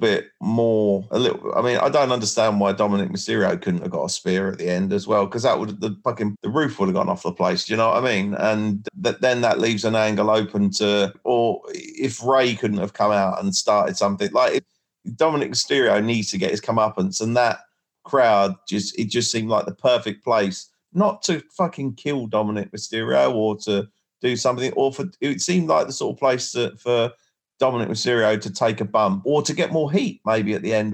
The crowd just fucking hated Dominic Mysterio, and for him just to hang around on the outside and be involved in a few little bits which inevitably ended up turning into nothing, it just seemed like a bit of a waste. The whole match just seemed like a little bit of a waste. And if it's the middle of the feud and then something amazing comes from it, then we're wrong, and when we do our next review, we'll go, oh, that's why they did it. But at the moment, at that particular time when I was watching that match, I was sitting there thinking, when everyone come out and everyone looked fucking cool, Rhea Ripley looks amazing, Finn Balor, even though I don't particularly like him, I can see that people do, or hate him or whatever. Dominic Mysterio's getting the whole fuck you, Dominic. It's great. Edge and Beth look amazing together. This match is going to be cool. I'm really looking forward to this. Let's sit down and watch this. Oh, that was it. And just a little bit anticlimactic for me. That was all. Not saying it was bad, but I'm just not saying it was good. And if that's the end of everything, then it's ended a bit flat for me personally. That's all. Edge said that this is going to be his last year, so maybe he's got a few other people that he wants to work with before he retires. So maybe they need to put a cap on it so Edge can go and do his merry little thing. That might have been one of his fantasy things to do, to mix tag with his wife, which he's had an opportunity to do now. Now maybe they'll service him by letting him wrestle someone else at Mania. Who knows what the deal is with it, really. We will wait and find out at WrestleMania what the plans are going to be for Edge and the Judgment Day. But then the Elimination Chamber rolled on with another Elimination Chamber match. This was for the WWE United States title. We had Seth Rollins, Johnny Gargano, Bronson Reed, Montez Ford, Damian Priest, and Austin Theory. So the crowd is buzzing with anticipation. The WWE United States champion Austin Theory enters first, ready to defend his title against a fierce roster of opponents. Montez Ford then strides into the arena, red Solo Cup in hand. Theory talks some trash, but Ford just smirks and enters his pod, ready to bring the heat. Bronson Reed is up next, pointing menacingly at Theory before striking his pose in the ring. Damian Priest arrives solo, wearing a regal crown of thorns and taking in the surroundings before making his entrance. He stops to pose for the cameras and makes eye contact with his opponents before stepping into his pod. Johnny Gargano bursts onto the scene and makes a beeline for the ring. He even takes a moment to bump Ford's pod with a fist bump there just to know what he's up against. And finally, Seth Rollins makes his grand entrance as the crowd sings his theme and he revels in the adoration. Locked inside the chamber, Rollins and Gargano kick things off, the excitement heightened by the fans' rousing rendition of Rollins' theme. I thought this was really cool. They circle each other waringly, exchanging holds and counters on the mat. Gargano misses a kick, Rollins misses a stomp as they continue their little back and forth there. In a flash, Austin Theory bursts onto the scene, dropping Gargano with a punishing high knee before tossing Rollins into the steel. He grinds Gargano's face into the wall relentlessly and works over Rollins, stomping him into submission. Theory sends Gargano hurtling into a pod and then revels in the jeers of the crowd. With his opponents reeling, Theory seizes the moment, rocking Rollins with a devastating side slam and dropping Gargano onto the steel with a thud. Theory finds himself under the fire from both Rollins and Gargano as they unleash a flurry of punches. The combined assault sends Theory reeling and he quickly attempts to turn Gargano against Rollins, but the former won't be fooled and drops Theory to the mat, eliciting cheers from the crowd. Seeing no other option, Theory locks himself inside a pod, but Gargano is hot on his heels trying to get inside. Meanwhile, Seth Rollins takes advantage of the situation with the other side of the door open and attacks Theory inside the pod, delivering a relentless beatdown. Now with Theory trapped, Rollins and Gargano unite and unleash a devastating double team attack and batter Theory inside that chamber pod. I thought this was a really cool moment. I enjoyed that one. As the timer counts down, Damian Priest enters the ring with a flurry of strong offense, targeting both Rollins and Gargano in opposite corners. Priest hits a broken arrow on Gargano before flying towards Rollins, who boots him in midair. However, Priest quickly recovers and drops Rollins face first with an inverted bulldog type thing, follows up by a big flatliner on Gargano for the near fall. Rollins executes a tremendous superplex and then the Falcon Arrow combo on Priest, but only manages to get a near fall. The countdown begins once more and Bronson Reed makes his way into the ring. Reed flattens Theory on the steel on the outside and then enters and clotheslines both Rollins and Gargano. Reed continues to pummel Rollins and Gargano, simultaneously placing Gargano on the top rope and hoisting him onto his shoulders. With Rollins already there, Reed marches around with both superstars on his shoulders before executing a massive double Samoan drop, with Rollins just managing to kick out of the pinfall there. Priest and Reed exchange strikes before Reed lands a headbutt and a massive German suplex on Priest, throwing him into the steel backwards. Reed drops Theory and executes a flying shoulder tackle before launching Theory into the pod. As the timer goes off, Montez Ford is the final entrant into the chamber match, unleashes high impact offense, beginning with Austin Theory.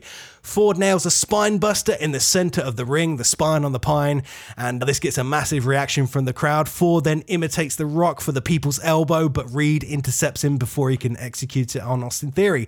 Theory attempts to scoop Reed up onto his shoulders, a big feat there, but Reed evades and lands a ripcord power slam. This looked really cool as well. Gargano attacks Reed with kicks, and Reed responds by putting Gargano in an electric chair drop. Rollins springboards in with a clothesline to knock Johnny Gargano off of Reed's shoulders, but Gargano reverses it into a reverse Poison Rana on Reed as he falls down. And at this point, I thought we'd witnessed Johnny Gargano break his spine in half.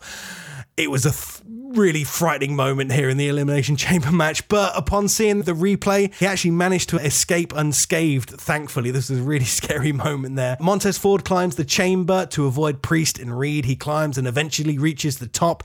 He hangs upside down from the roof before leaping down and lands on all the other superstars in the ring. The fans go absolutely wild. They start chanting, "Holy shit," more swear words across this Elimination Chamber event here. Undeterred, the trio of Gargano, Rollins, and Ford triple super kick Bronson Reed. Gargano then delivers the final beat, followed by Rollins' stomp and Ford's top rope splash. Ford covers Reed for the pinfall, and Bronson Reed is eliminated from this match. Rollins and Gargano are now on top of the same pod, just chilling out there, catching their breath. They then start fighting. Rollins slams Gargano's head into the glass, while Priest and Theory fight below. Rollins attempts a powerbomb off the top of the pod, but Gargano counters and launches him down below with a Hurricanrana. Fans again chanting "Holy shit," and another moment where I thought Johnny Gargano might have died. This dude has got 9 lives. He's like a cat or something. But those 9 lives quickly run out as Priest eliminates Gargano with the Razor's Edge powerbomb. Rollins attempts a pedigree. Priest blocks it and strikes him with another jumping kick. Ford climbs up to the top of the pod, but Priest intercepts him with a blow. Priest then climbs up to the top turnbuckle, but he puts him in the powerbomb position. Before Rollins can execute that powerbomb, Ford jumps off and hits a blockbuster on Priest to knock him off of Rollins' shoulders. Ford then takes advantage of the situation and covers Priest for the pinfall, resulting in Damian Priest's elimination. Now we're down to 3. Theory, Rollins, and Ford are left in the match. Theory cannot execute the ATL on Ford, and Ford hits a Uranage. Ford goes to the top rope for a big splash, but Theory gets his knees up. Rollins lands a stomp on Ford on the steel, and Theory takes advantage by pinning Montez Ford to eliminate him from the match. And of course, the fans direct their chants of "You suck" towards Austin Theory, who just laps it up. Rollins and Theory engage in a fight, and Rollins executes a Liger bomb for the 2 count. Meanwhile, Ford remains incapacitated on the floor inside the chamber. The referees open up the chamber and come in for additional support for Montez Ford. He looks in dire straits there. Rollins stands waiting for Theory to rise. Theory evades the stomp but misses the ATL. Rollins performs a pedigree, then waits for Theory to stand up once more. Suddenly, Logan Paul enters the chamber through the open door. Logan Paul attacks Rollins and has an exchange with the referee. Logan Paul then seems to double back to deliver the stomp to Rollins before exiting the chamber and slamming the chamber door shut. Theory rises, executes the ATL on Rollins for the pin, and retains his United States Championship. Jimmy, you got any thoughts before I jump in with mine? I mean, I enjoyed this Elimination Chamber match much more than I enjoyed the females. Even though I think it still lacked a little bit of star power, and just through a few things that I heard previously before the match, I knew that Austin Theory was going to win, mainly because I sensed that Seth Rollins was going to face Logan Paul, so I didn't think there needed to be a title involved in that. I didn't think any of the other guys really needed the title or were ready for the title. And also I heard just beforehand that John Cena is probably going to be wrestling Austin Theory at WrestleMania. So maybe that match would be more interesting with the title. So I had an idea that Austin Theory was going to retain, which didn't really, I didn't know because I didn't look up the results before I watched the match. Some cool high spots. Johnny Gargano could do the most impressive moves in the world for me. I just don't think he's got that star power. I don't really like him. I don't really get on with his work. For some reason, I don't know. He'll do these really cool fucking things and then he'll do a really wafty shit kick. I don't like his work. It's a touch to it indie for me. And it shows when he's wrestling guys like Seth Rollins and Austin Theory, who are really, really fucking good. Seth Rollins is amazing. Austin Theory is amazing. He did some really cool things. And Austin Theory is not just an amazing wrestler. He looks amazing. His work is amazing, far beyond his years. Damian Priest put a good shift in. I think Damian Priest does things that are a little bit, things that he shouldn't do for his size. If you get kicked by someone the size of Damian Priest, then as a wrestler and in the realms of psychology, especially a guy the size of, say, a Johnny Gargano or whatever, should really fucking be taken out by that. But Priest does too many sort of weird little wafty kicks and strikes for me. He's still very good, though. I still like him. I was incredibly impressed by Bronson Reed. It's the first time I've really seen him probably actually put a bit of a shift in. And I think that he had a really good accounting for himself. And again, he's the sort of guy that the WWE would like. I can see him being a star in the future. I can see him really, really going far. And again, not only does he look cool and look like he can kick your ass, he's also extremely agile for his size and is a really good athlete. So it's a lot more fun than the first Elimination Chamber match. Some cool spots. Montez Ford, very athletic, very agile. And he seems to have put on a bit of size too. He seems to obviously be the breakaway star from the Street Profits. And again, there's potential for him too. It was just one of those things where I think the match was very good. It was much better than the first Elimination Chamber match. There was some spots I hadn't seen before. I just knew who was going to win by process of elimination. So again, that takes a lot of the excitement and near falls out for me. But then, like I said, I wasn't 100% sure. So I can only just, it was what it was. I thought Logan Paul was going to turn up. I love Logan Paul for the amount of time he's been doing it. I think he's the sort of person that as a wrestler, I would disdain from being a part of wrestling. He's just a social fucking media YouTuber influencer guy. But as a promoter, I'm like, no, fucking have him. He's amazing. The eyes he brings on the product. Plus, he seems to be pretty amazing at what he does and picking the fucking business up very quickly. It's amazing. And I think that he could have a show stealer of a match with someone experienced like Seth Rollins at WrestleMania. So I'm excited to see that match. There just seemed to be a lot more going on in this one. And even though there wasn't as much star power, the guys that were in it seemed to come off a little bit better for being in the match. And there was a lot more to keep you gripped and interested. I don't think it was, by any stretch of the imagination, the best Elimination Chamber match I've ever seen. In fact, I think that probably the Elimination Chamber matches took a backseat to the main event, but how couldn't it really? But it was good. It was a good chamber match with some good spots and plenty of stuff coming off of it at the end of it that made just more excited for WrestleMania, which is what this Elimination Chamber pay-per-view really is meant to make you do. It's meant to make you sort of think to yourself, fuck me, what's going to happen at Mania? Or shit, this match is going to happen at Mania. And this makes me more excited to watch the product to see what's going to happen between now and Mania. So yeah, it did its job and I thought it was very good. Yeah, I think much like you, I anticipated what the end result was going to be, but I did have a little bit in there. When it was down to the final two with Rollins and Theory, I thought, okay, I know Rollins is going to go on to face Logan Paul at WrestleMania, but what if they put the US title on Rollins and then do some sort of crazy switch at WrestleMania? Logan Paul beats Rollins because we know that Rollins doesn't care about wins and losses. He's always just going to be super over. He's got a job there for life, I'm sure. And then think of how many more eyes are going to be put on that product when Logan Paul goes on his YouTube channel, goes on his Instagram stories and reels and highlights and stuff. And he's got that US title belt, which is an awful belt. Maybe you can redesign it. That would be great. I wish you would. But that was the only reason that I could see the title changing hands within the chamber. And I didn't know the stuff about the potential match between Austin Theory and John Cena at WrestleMania. So that makes it really interesting as well. I think regardless whether Austin Theory had the belt, I think him versus Cena at WrestleMania could be a pretty fantastic match. And yeah, I'm sure that Logan Paul and Seth Rollins at WrestleMania will be a pretty good match as well, because we know how great Seth Rollins is and he'll be able to pull Logan Paul through that match, who, yeah, I hate the guts of the guy, but I do agree with you. I can understand why they're using him. He's getting millions and millions of eyes on the product each and every day. He's a massive star when it comes to that sort of thing. He knows how to sell himself. He knows how to sell merch. He knows how to garner that attention on social media. And I can imagine Triple H is sitting there thinking whatever I'm paying him is still not enough for the amount of interactions that we're going to get, especially heading into WrestleMania as well. So those are all my thoughts on Seth Rollins and Logan Paul. As much as I hate the guy, yeah, very, very talented. And this match it actually achieved a lot more for the losers in this match comparing to the ladies' chamber match. Like, I thought Bronson Reed, he got a nice bit of a chance to shine.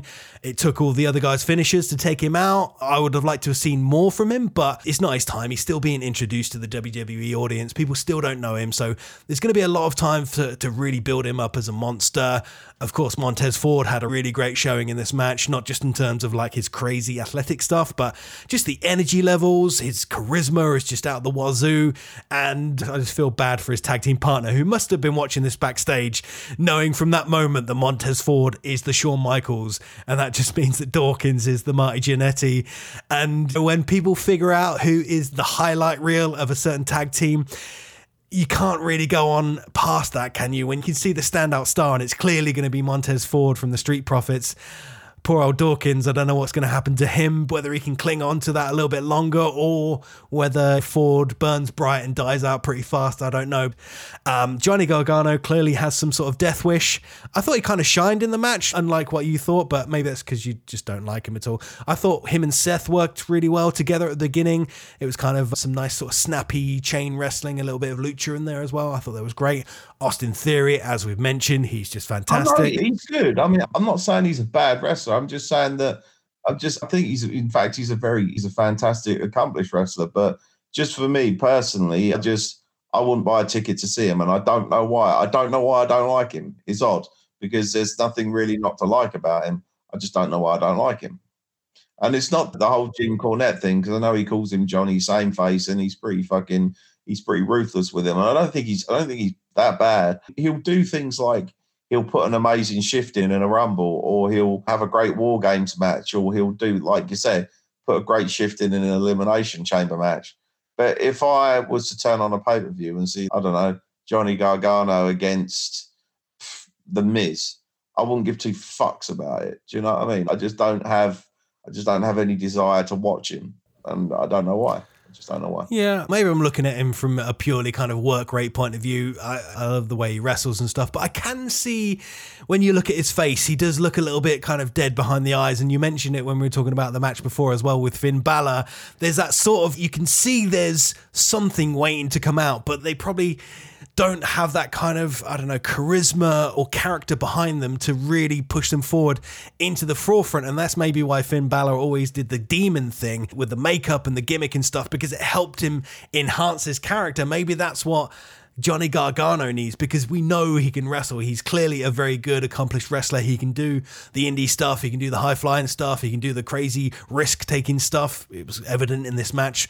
But yeah, there's nothing behind him to really go, oh, that guy's a standout star. When you contrast that with Austin Theory, who in this match had all the facials. There was never a moment where he forgot who he was. 100% of the match, he tried and succeeded in being the heeliest character out there. He didn't want to do like cool stuff. He didn't want to get clapped. He just wanted to be the most hated guy in the match. And that's what I love about like certain types of heels. There are heels out there who go out there and do flashy things and want to get cheered. And I don't like that. I like stuff like Austin Theory. He goes out there and just wants to annoy people. And as much as Bronson Reed was a kind of big monster killer, you just couldn't compare it to what Theory was doing. He would have his really cocky moments, but then he would be a weasel and a coward, and then he would also be an opportunist and a sneaky bugger. And I just love that sort of stuff, because I think there's nothing worse than like a tweener or a cool heel. Sometimes it can work, but I think when you're just a down, dirty, hated heel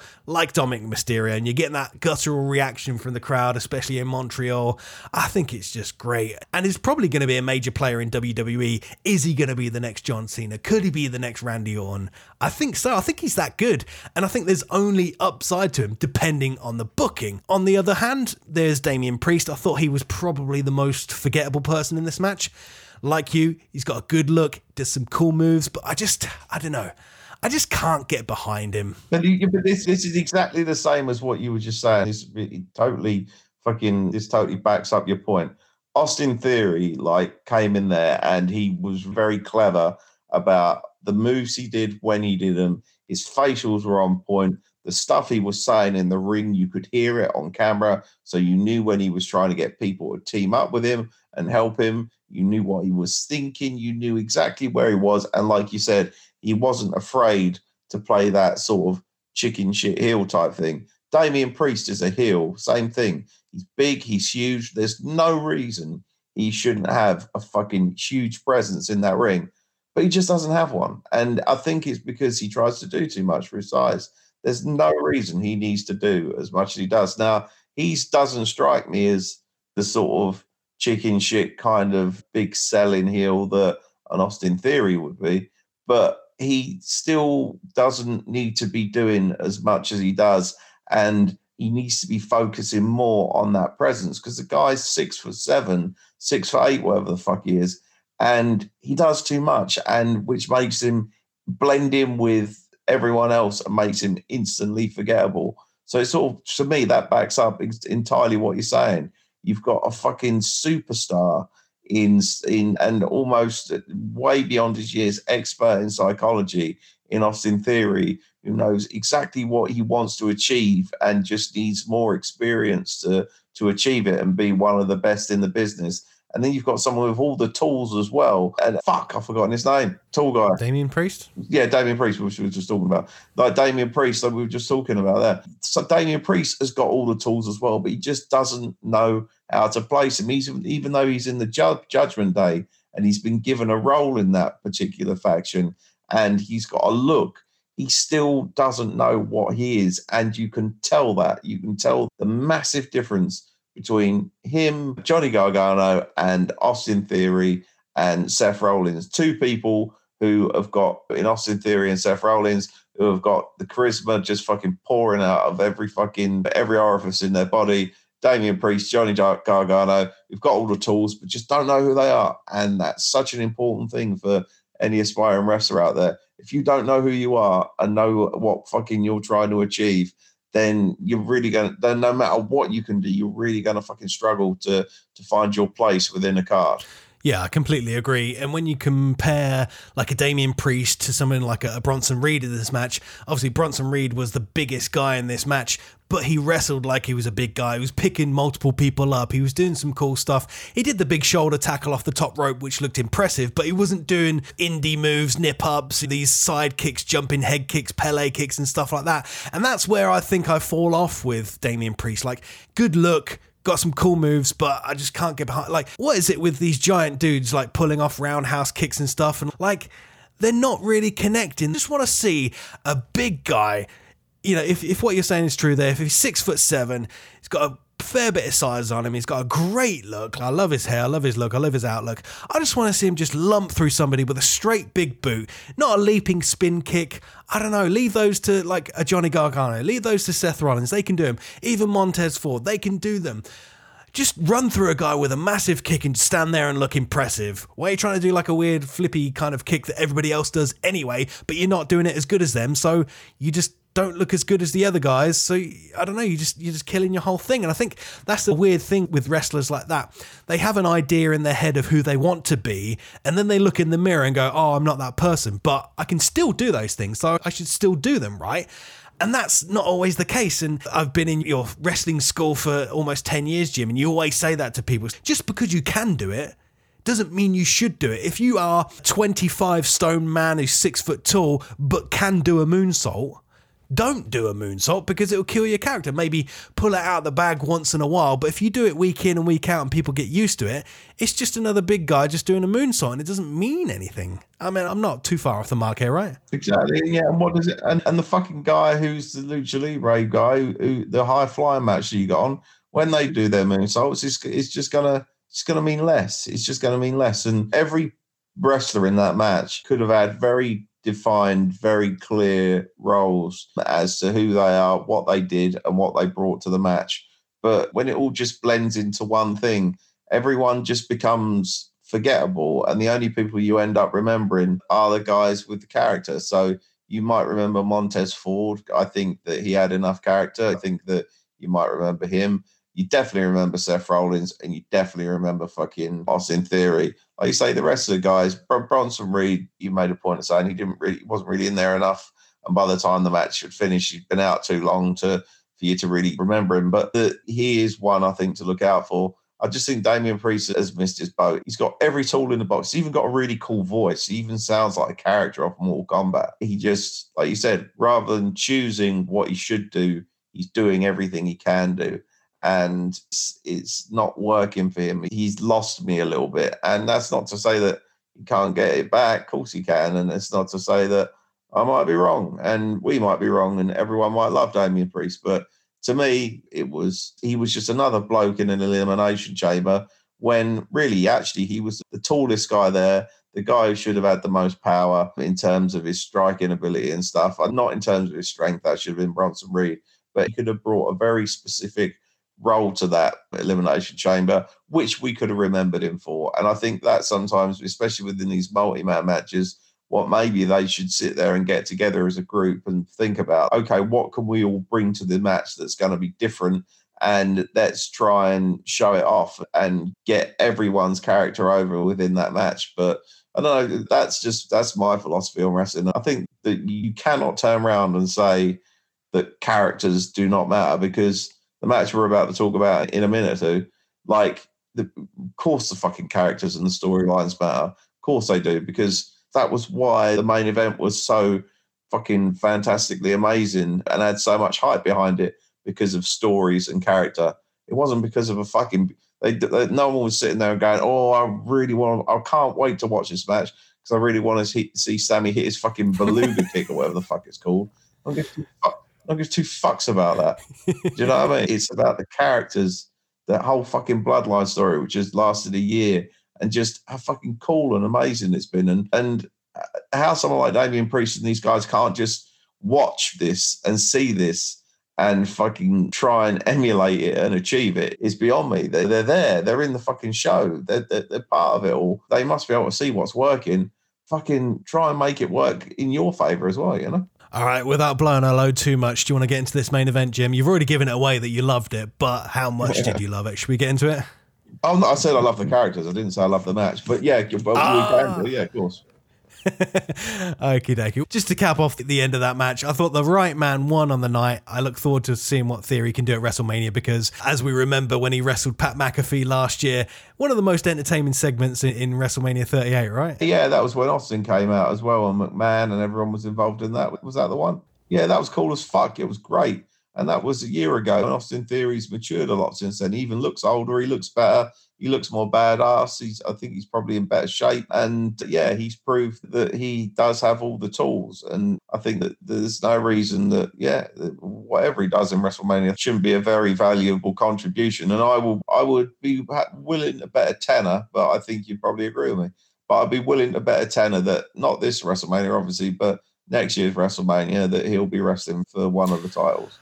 Should we put a bet on it? All right, we'll put a fiver. We'll do a fiver bet. A fiver say he is. I'll say he will be. He'll be wrestling for either. I don't know whether there'll be a unit. It'll be still be United or whatever. But for one of either the WWE title or the Universal title, or both of them together, I think he'll be wrestling for it next WrestleMania. All right, remind me in 2 years' time and we'll settle that bet. Yeah, and you'll say, yeah, I told you would be. Give me a fiver. Yeah, I'll just swindle you. It was 50 quid, wasn't it?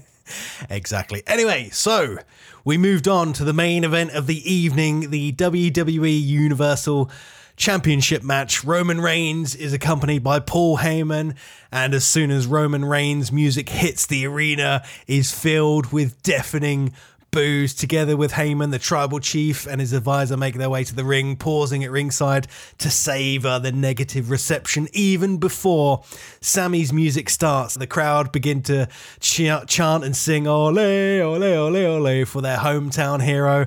Reigns looks unhappy, but they continue to wait, and they drew this out, and it was great, and it was fantastic. And I was a little bit worried because I was like, actually, why are they having the champion come out first? But this just made total sense, because when Sami Zayn's music hits, he emerges to just a giant ovation. He takes the time to soak in the atmosphere. He hugs his wife before making his way into the ring. He just seems completely overwhelmed by this whole experience, but still had that kind of 100% laser focus, because he is a consummate professional and knew that he was never going to get so overwhelmed by the experience. And after all the formalities, they size each other up. Sammy taunts and smiles at Reigns, which irritates him. The crowd start chanting F you Roman again. Sammy's playing it up to the crowd finally. They lock up in the middle of the ring. Roman puts Sami in a headlock. Reigns drops Sami with a shoulder, raises his one finger to the crowd. And of course, this gets a massive reaction because this whole match was just one giant big reaction, and it was cool. Reigns continues to use the headlock, but Zayn manages to toss Reigns over the top rope to the floor. Sami then runs the rope, leaps, and takes the Roman Reigns out with a dive to the floor, causing his wife and fans at ringside to go absolutely wild. Zayn brings Reigns back into the ring, works him over in the corner, lands a series of right hands, and the fans count along. He then drops Roman Reigns with an elbow off the top, goes for a pin attempt. He's only able to get the one. Zayn then tries to attack Roman in the corner again, leaping off the second rope, but this time Roman Reigns rocks him in mid-air. Reigns then takes the fight to the floor, works Zayn over by sending him into the barrier, and taunts the fans at ringside, especially Sami Zayn's wife, really bringing that emotion into this match. Despite landing a knife-edge chop, Sami Zayn's attack has no effect on Roman Reigns, who responds with a right hand that drops Sami Zayn. Sami retaliates with more chops, but Reigns quickly overpowers him and drops him to the mat. Reigns then takes the times taunting and mocking Sami Zayn. He even directs his insults to Sami Zayn's wife, saying, "He did this. I was going to give him everything. I was going to give you guys everything, but look how he betrayed me. I'm the tribal chief." Just great stuff. Great character work here by Roman Reigns. Finally, Sami rallies and fights back, taking Reigns to the floor, gives him a taste of his own medicine. Sami rolls Reigns back into the ring, goes for a high-risk move from the top rope, but Reigns catches him with a big right hand. Sami manages to recover and hits a sunset powerbomb for a near fall, leaving Reigns reeling. However, Reigns quickly regains control and drives Sami down to the mat before taunting him and preparing to deliver the finishing blow. Reigns signals for the Superman punch, but Sami catches him and delivers an exploder suplex into the corner turnbuckle. Zayn runs towards Reigns with the not the beluga kick, but the haluva kick, but Reigns counters with a Superman punch. Sami Zayn manages to kick out. Reigns then tries to finish off the match with a spear, but Zayn evades it and rolls him up for another near fall. It's getting really tense at this point. Zayn seizes the moment, executes another exploder suplex in the corner. He then mocks Roman Reigns by calling for the Superman punch, hits it on him, follows it up with the haluva kick. However, Reigns still manages to kick out in the nick of time. This was an awesome moment here where I was holding my breath thinking, can he do it? Can he do it? He cannot do it, unfortunately. Reigns takes a break by rolling out of the ring. Zayn follows him out, tries to attempt his tornado DDT through the ring ropes there. He's caught by Roman Reigns and slams him down. Roman runs around the ring towards Sami Zayn. I'm thinking, all right, they're going to do the spear through the barrier again. But Sami Zayn evades the attack and sends Reigns crushing through the ringside barrier there. Zayn then takes Reigns back into the ring, and Reigns misses a Superman punch, leading to Zayn hitting the Blue Thunder Bomb for another massive 2 count here. It was almost it. We almost had a new Universal WWE Undisputed Champion, whatever they call it these days. And after Reigns is knocked down, Zayn pumps up the crowd. They engage in a physical struggle with Reigns shoving Zayn into the corner, but this causes the referee also to get caught up in the turnbuckles.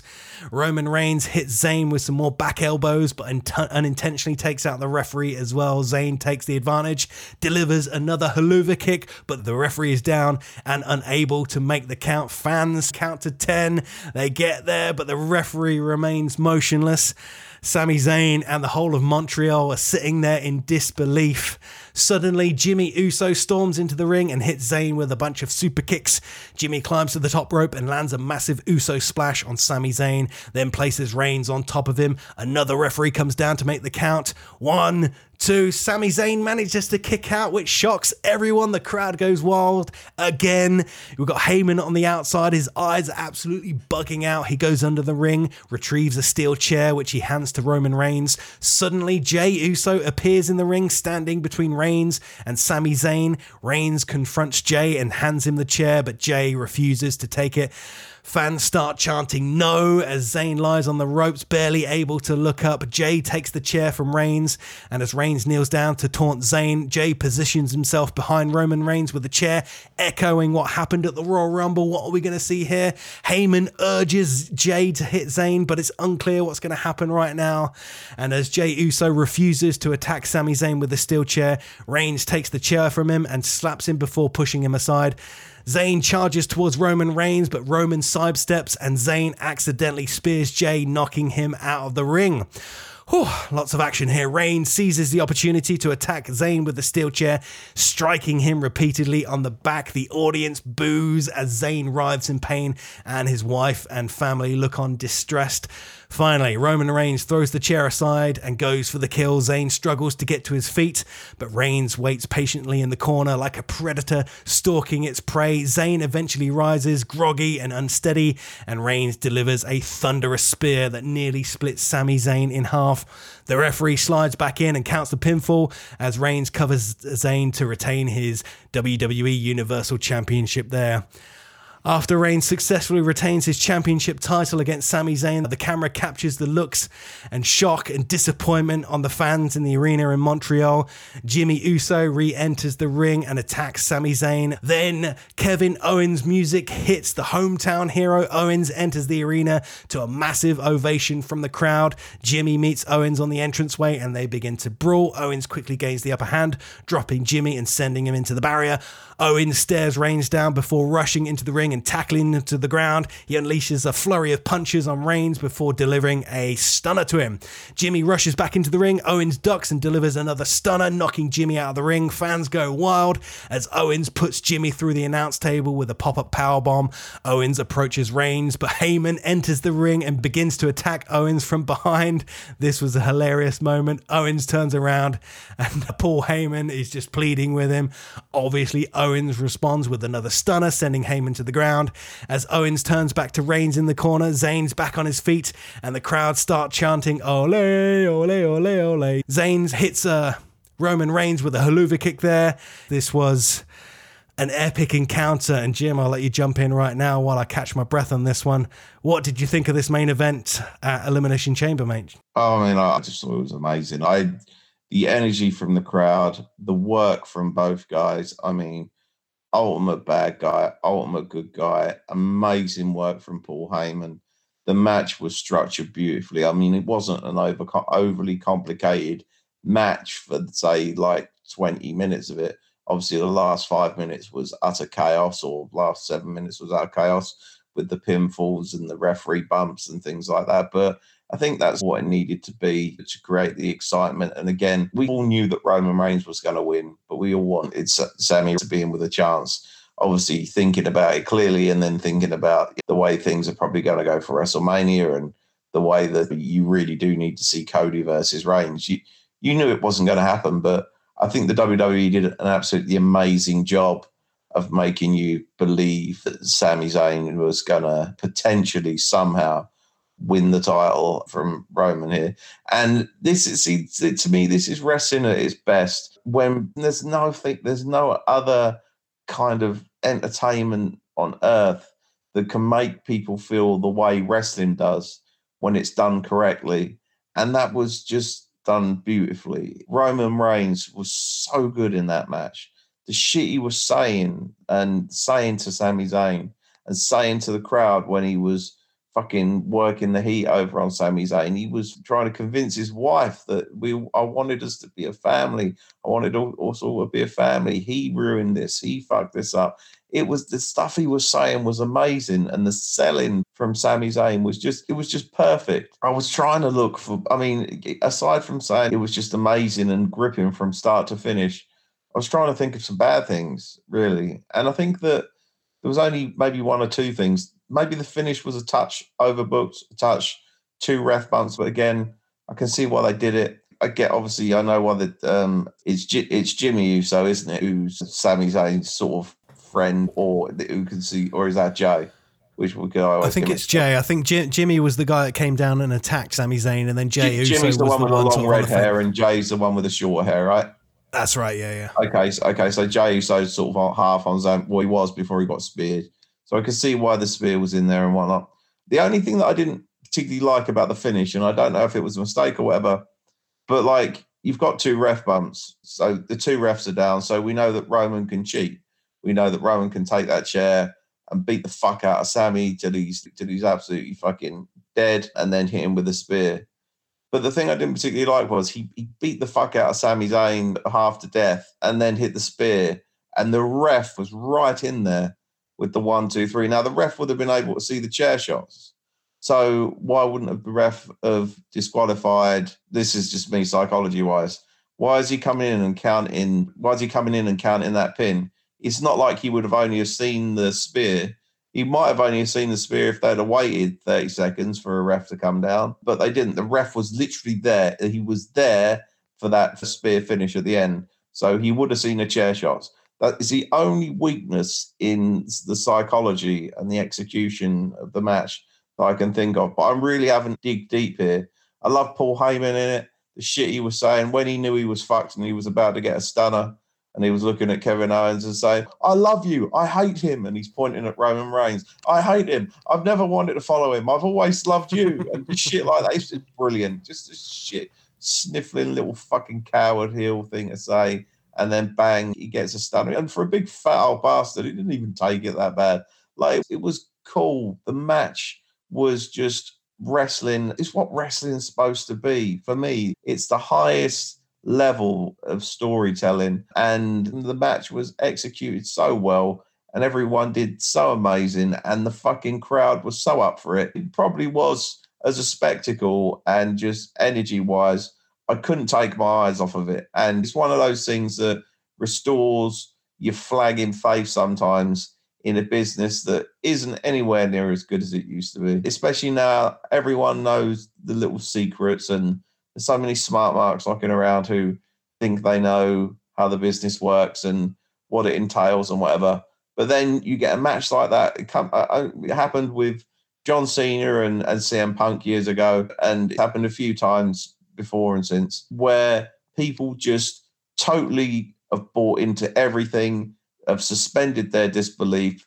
There's an ultimate good guy and an ultimate heel, and it just goes off like absolute magic.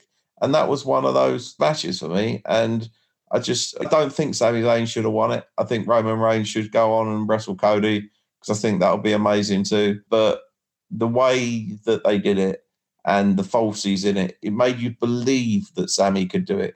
And for someone like me who's been involved in wrestling for 21 years, to get that wrapped up in a match and look forward to seeing it as much as I did, and for it not to disappoint, is good. It restores my faith in the business a little bit. And I just thought it was amazing. I really did. Yeah, it was a really cool piece of pro wrestling. I don't know if my words are going to be able to do this any justice, but I'll try my best. Yes, we knew deep down that Sami probably wasn't going to win the belts on that night in Montreal, but they sure did everything possible to try and make me doubt myself. There were several moments there where I was kind of on the edge of my seat, almost about to jump out, thinking Sami might have done it, but it wasn't meant to be. And I'm really glad that they got to have this match, because every bit of it just worked. The entrances, and then even before that with the video packages, it made this feel like it was a WrestleMania match. It was great. It had such hype, such a great epic atmosphere, and it was hard not to get caught up in the emotion and just the circumstance of it all. Like, I know when Roman started this sort of 2-year-long stint as champion, that he would be able to own it and make it his own, but I never thought he could be this good. Yeah, we've seen him in great matches before, and he's always been booked really strong, but no doubt he's fantastic at the moment. He's doing everything in his power to also raise the stock of other wrestlers standing opposite him as well. Whoever he goes up against, he did it for Cesaro. He had that match a couple of years ago. That was fantastic. He did it with Daniel Bryan. He's done it with Kevin Owens. He's now done it for Sami Zayn. Like, Roman Reigns didn't have to do that. He didn't have to put Sami up there with him on his level and raise his stock up as much as he did, because if we were thinking about Sami Zayn this time last year, we go, oh, he's doing the weird kind of cuckoo conspiracy thing, he's never going to amount to anything. Fast forward a year later at Elimination Chamber 23 and we're going, Sami almost won the WWE Undisputed Heavyweight World title, or whatever it's called nowadays. And that's just the amazing thing that you can do in professional wrestling. The stars were aligned on that night. It just so happened it was in Montreal, his hometown. That added an even bigger fight feel to this whole thing. Sami didn't go home with the gold, but like, he is properly up there now. He's got that plucky underdog thing that people love to chant for. And I just hope that WWE can capitalize on this and see the emergence of a new major major player in WWE, they just have to kind of book him like Daniel Bryan, because when you look at those two on the surface, Bryan Danielson, Daniel Bryan, they're both kind of undersized, they're very hairy, they're indie darling underdogs, they've got a grassroots fan base behind them, and they can both talk and they can both work. So all they need to do really is just kind of rewind 5, 6, 7, 8, 9, 10 years ago and think about all the good stuff that they did with Daniel Bryan. Granted, they did some bad stuff with him back then as well, but the stuff that they did do right with him, just kind of transpose that, insert Sami on there, and you've got money, and it's great. And having said that though, as easy as it sounds for Sami from now on, it's still going to be a really tough, I don't know, it's going to be an epic battle for him to stay up there now, because that's the problem you've got now, isn't it? It's because he's had that. I mean, he's worked Roman, like there's no one bigger than Roman, and there's no reason for him to go off and wrestle anyone else other than people who are in the bloodline. You would assume he's speared Jey Uso, that there's probably going to be some kind of dealings with them. Now, whether he's going to wrestle Jey Uso at Mania or whether it's him and Owens against the Usos, that'd be cool. That'd be a great match. But it isn't going to have as much heat as that. And it does somewhat feel to me a little bit of a demotion, no matter how cool it is.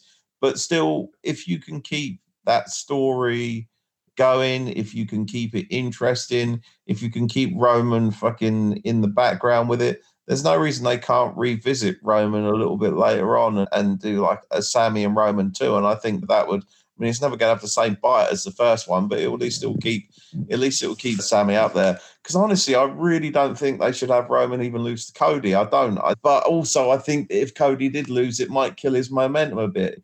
I don't know. I just don't really know. And I think that's why I'm enjoying it so much, because I wouldn't know what to do in this particular situation. And obviously, I mean, I'm saying, I wouldn't know what to do. So therefore, no one in the world would know what to do. But I mean, I don't know what I would do if I had this particular, as a promoter, if I had this particular situation in front of me, what the fuck would I do? Where would I go with it? And my real strong inclination would be, fuck it, keep the belt on Roman. I mean, if he's had it for God knows how long, then, you know, really fucking milk the shit out of it. But then there's always that danger, especially when you're producing as much content as WWE is to miss the boat. I mean, that was the thing about the match from Elimination Chamber.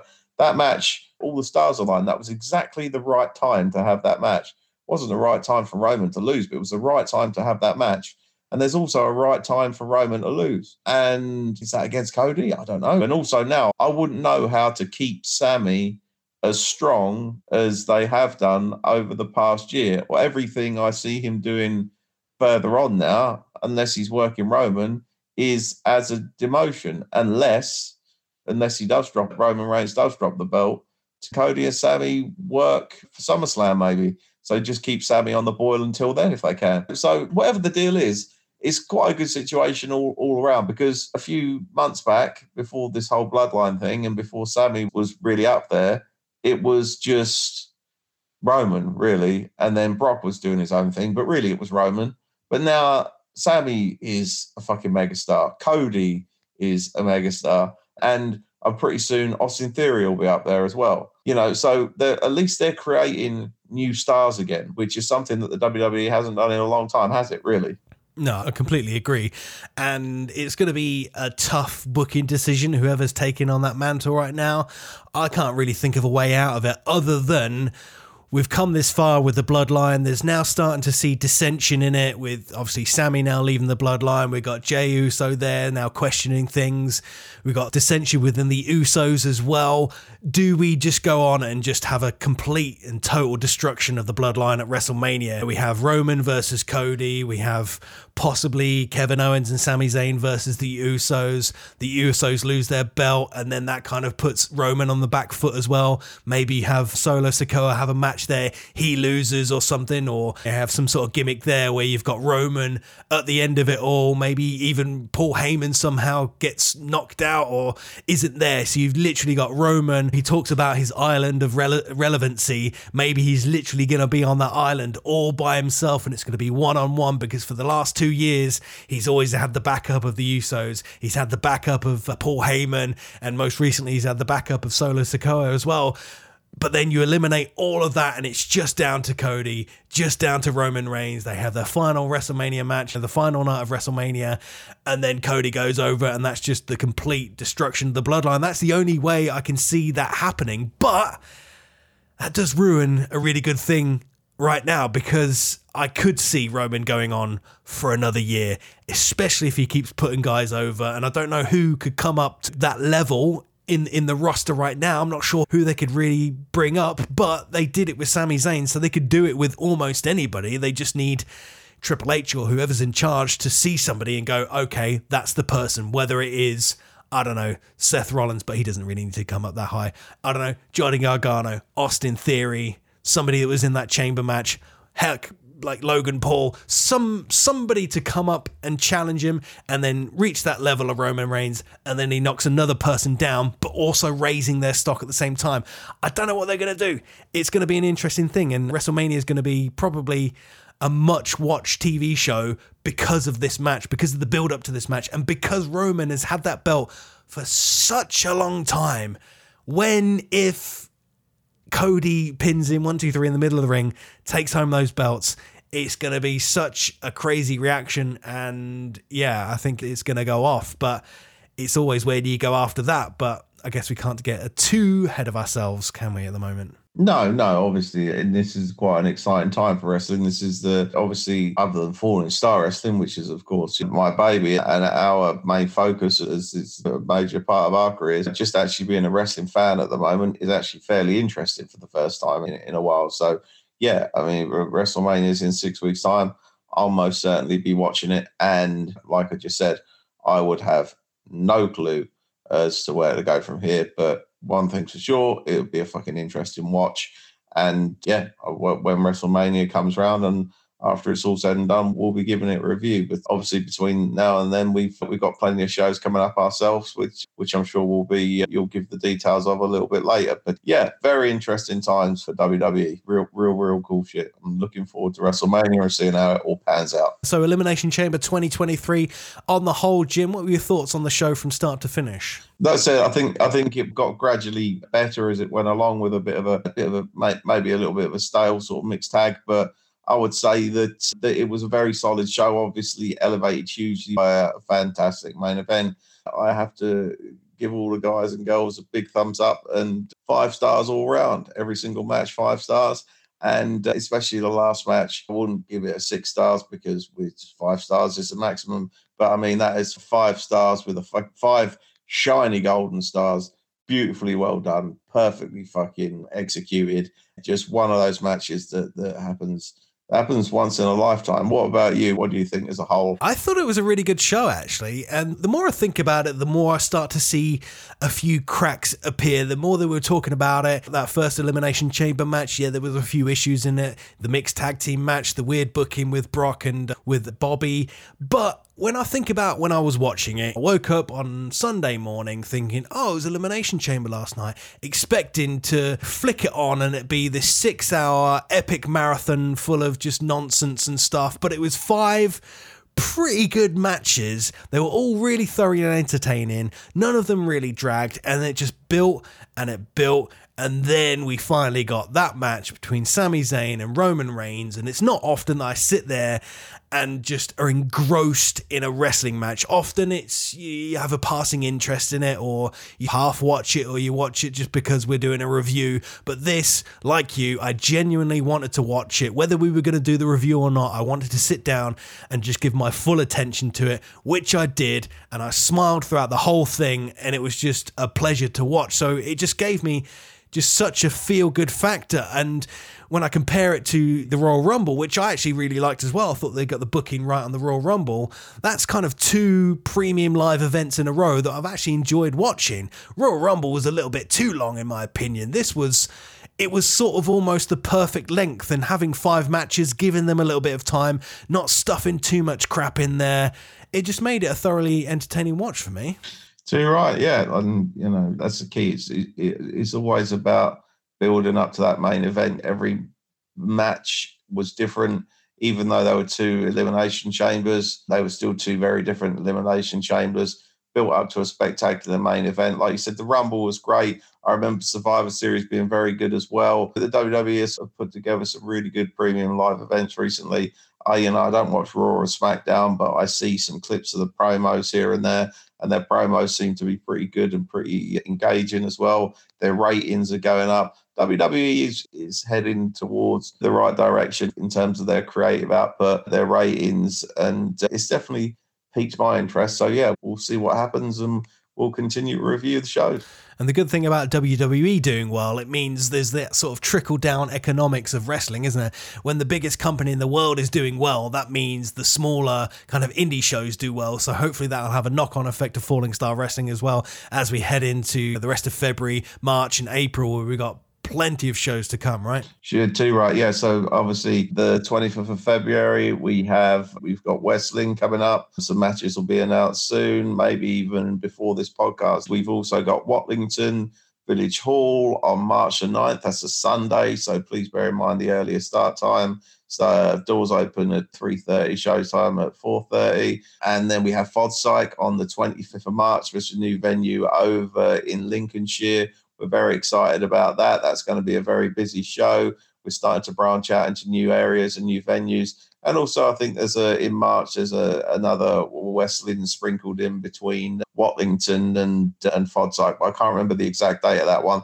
But as per normal, Matt's keeping on top of all the posters, all the events on our Falling Star Wrestling Facebook page. So please make sure you check it out, because March and April are going to be very busy months for Falling Star Wrestling. Plenty of shows, plenty of action, and again, plenty of storyline to keep you guys engrossed in what we're doing and keep you guys entertained and coming back for more FSW action. That's right, Jimmy Star. Lots of Falling Star Wrestling live action to come in February, March and April this year, 2023.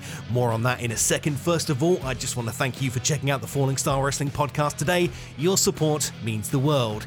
You can, and probably should, subscribe to the podcast on your preferred podcast player, whether that's Google or Apple Podcasts or even Spotify. We're across them all. Also, we'd love you to drop us a 5-star rating too. It means the world, helps us out loads, and the best thing is, it's free to do so. You know what else is free? Following Falling Star Wrestling on social media. We can be found on Facebook and Instagram. It's at Falling Star Wrestling. All of the dates for our next few shows are on there, such as this Saturday at the Westland Sports and Social Club in Kings Lynn for our monthly fight night. Already announced PVC, that's me, will be facing the Empire's newest hired goon, Robbie Lewis, in singles action. Also, my podcast pal and tag team partner, Jimmy, will be taking on the other active member of Wakefield's Empire All-Pro, Sean Stone. You know the drill. Door 6:30, bell time 7:30, tickets on the door. And then in March, we have back-to-back shows starting in Watlington on Sunday, 12th of March, then the following week on Saturday, March 18th, back in West Lynn, and then 1 week after that, the 25th of March, we're taking our first steps into new territory, Fosdyke. For all the details, it's at Falling Star Wrestling on social media. Okay, that's enough shilling. Cheers again for listening to the show today, and I'm sure we'll catch you next time for another edition of the Falling Star Wrestling podcast. See you later.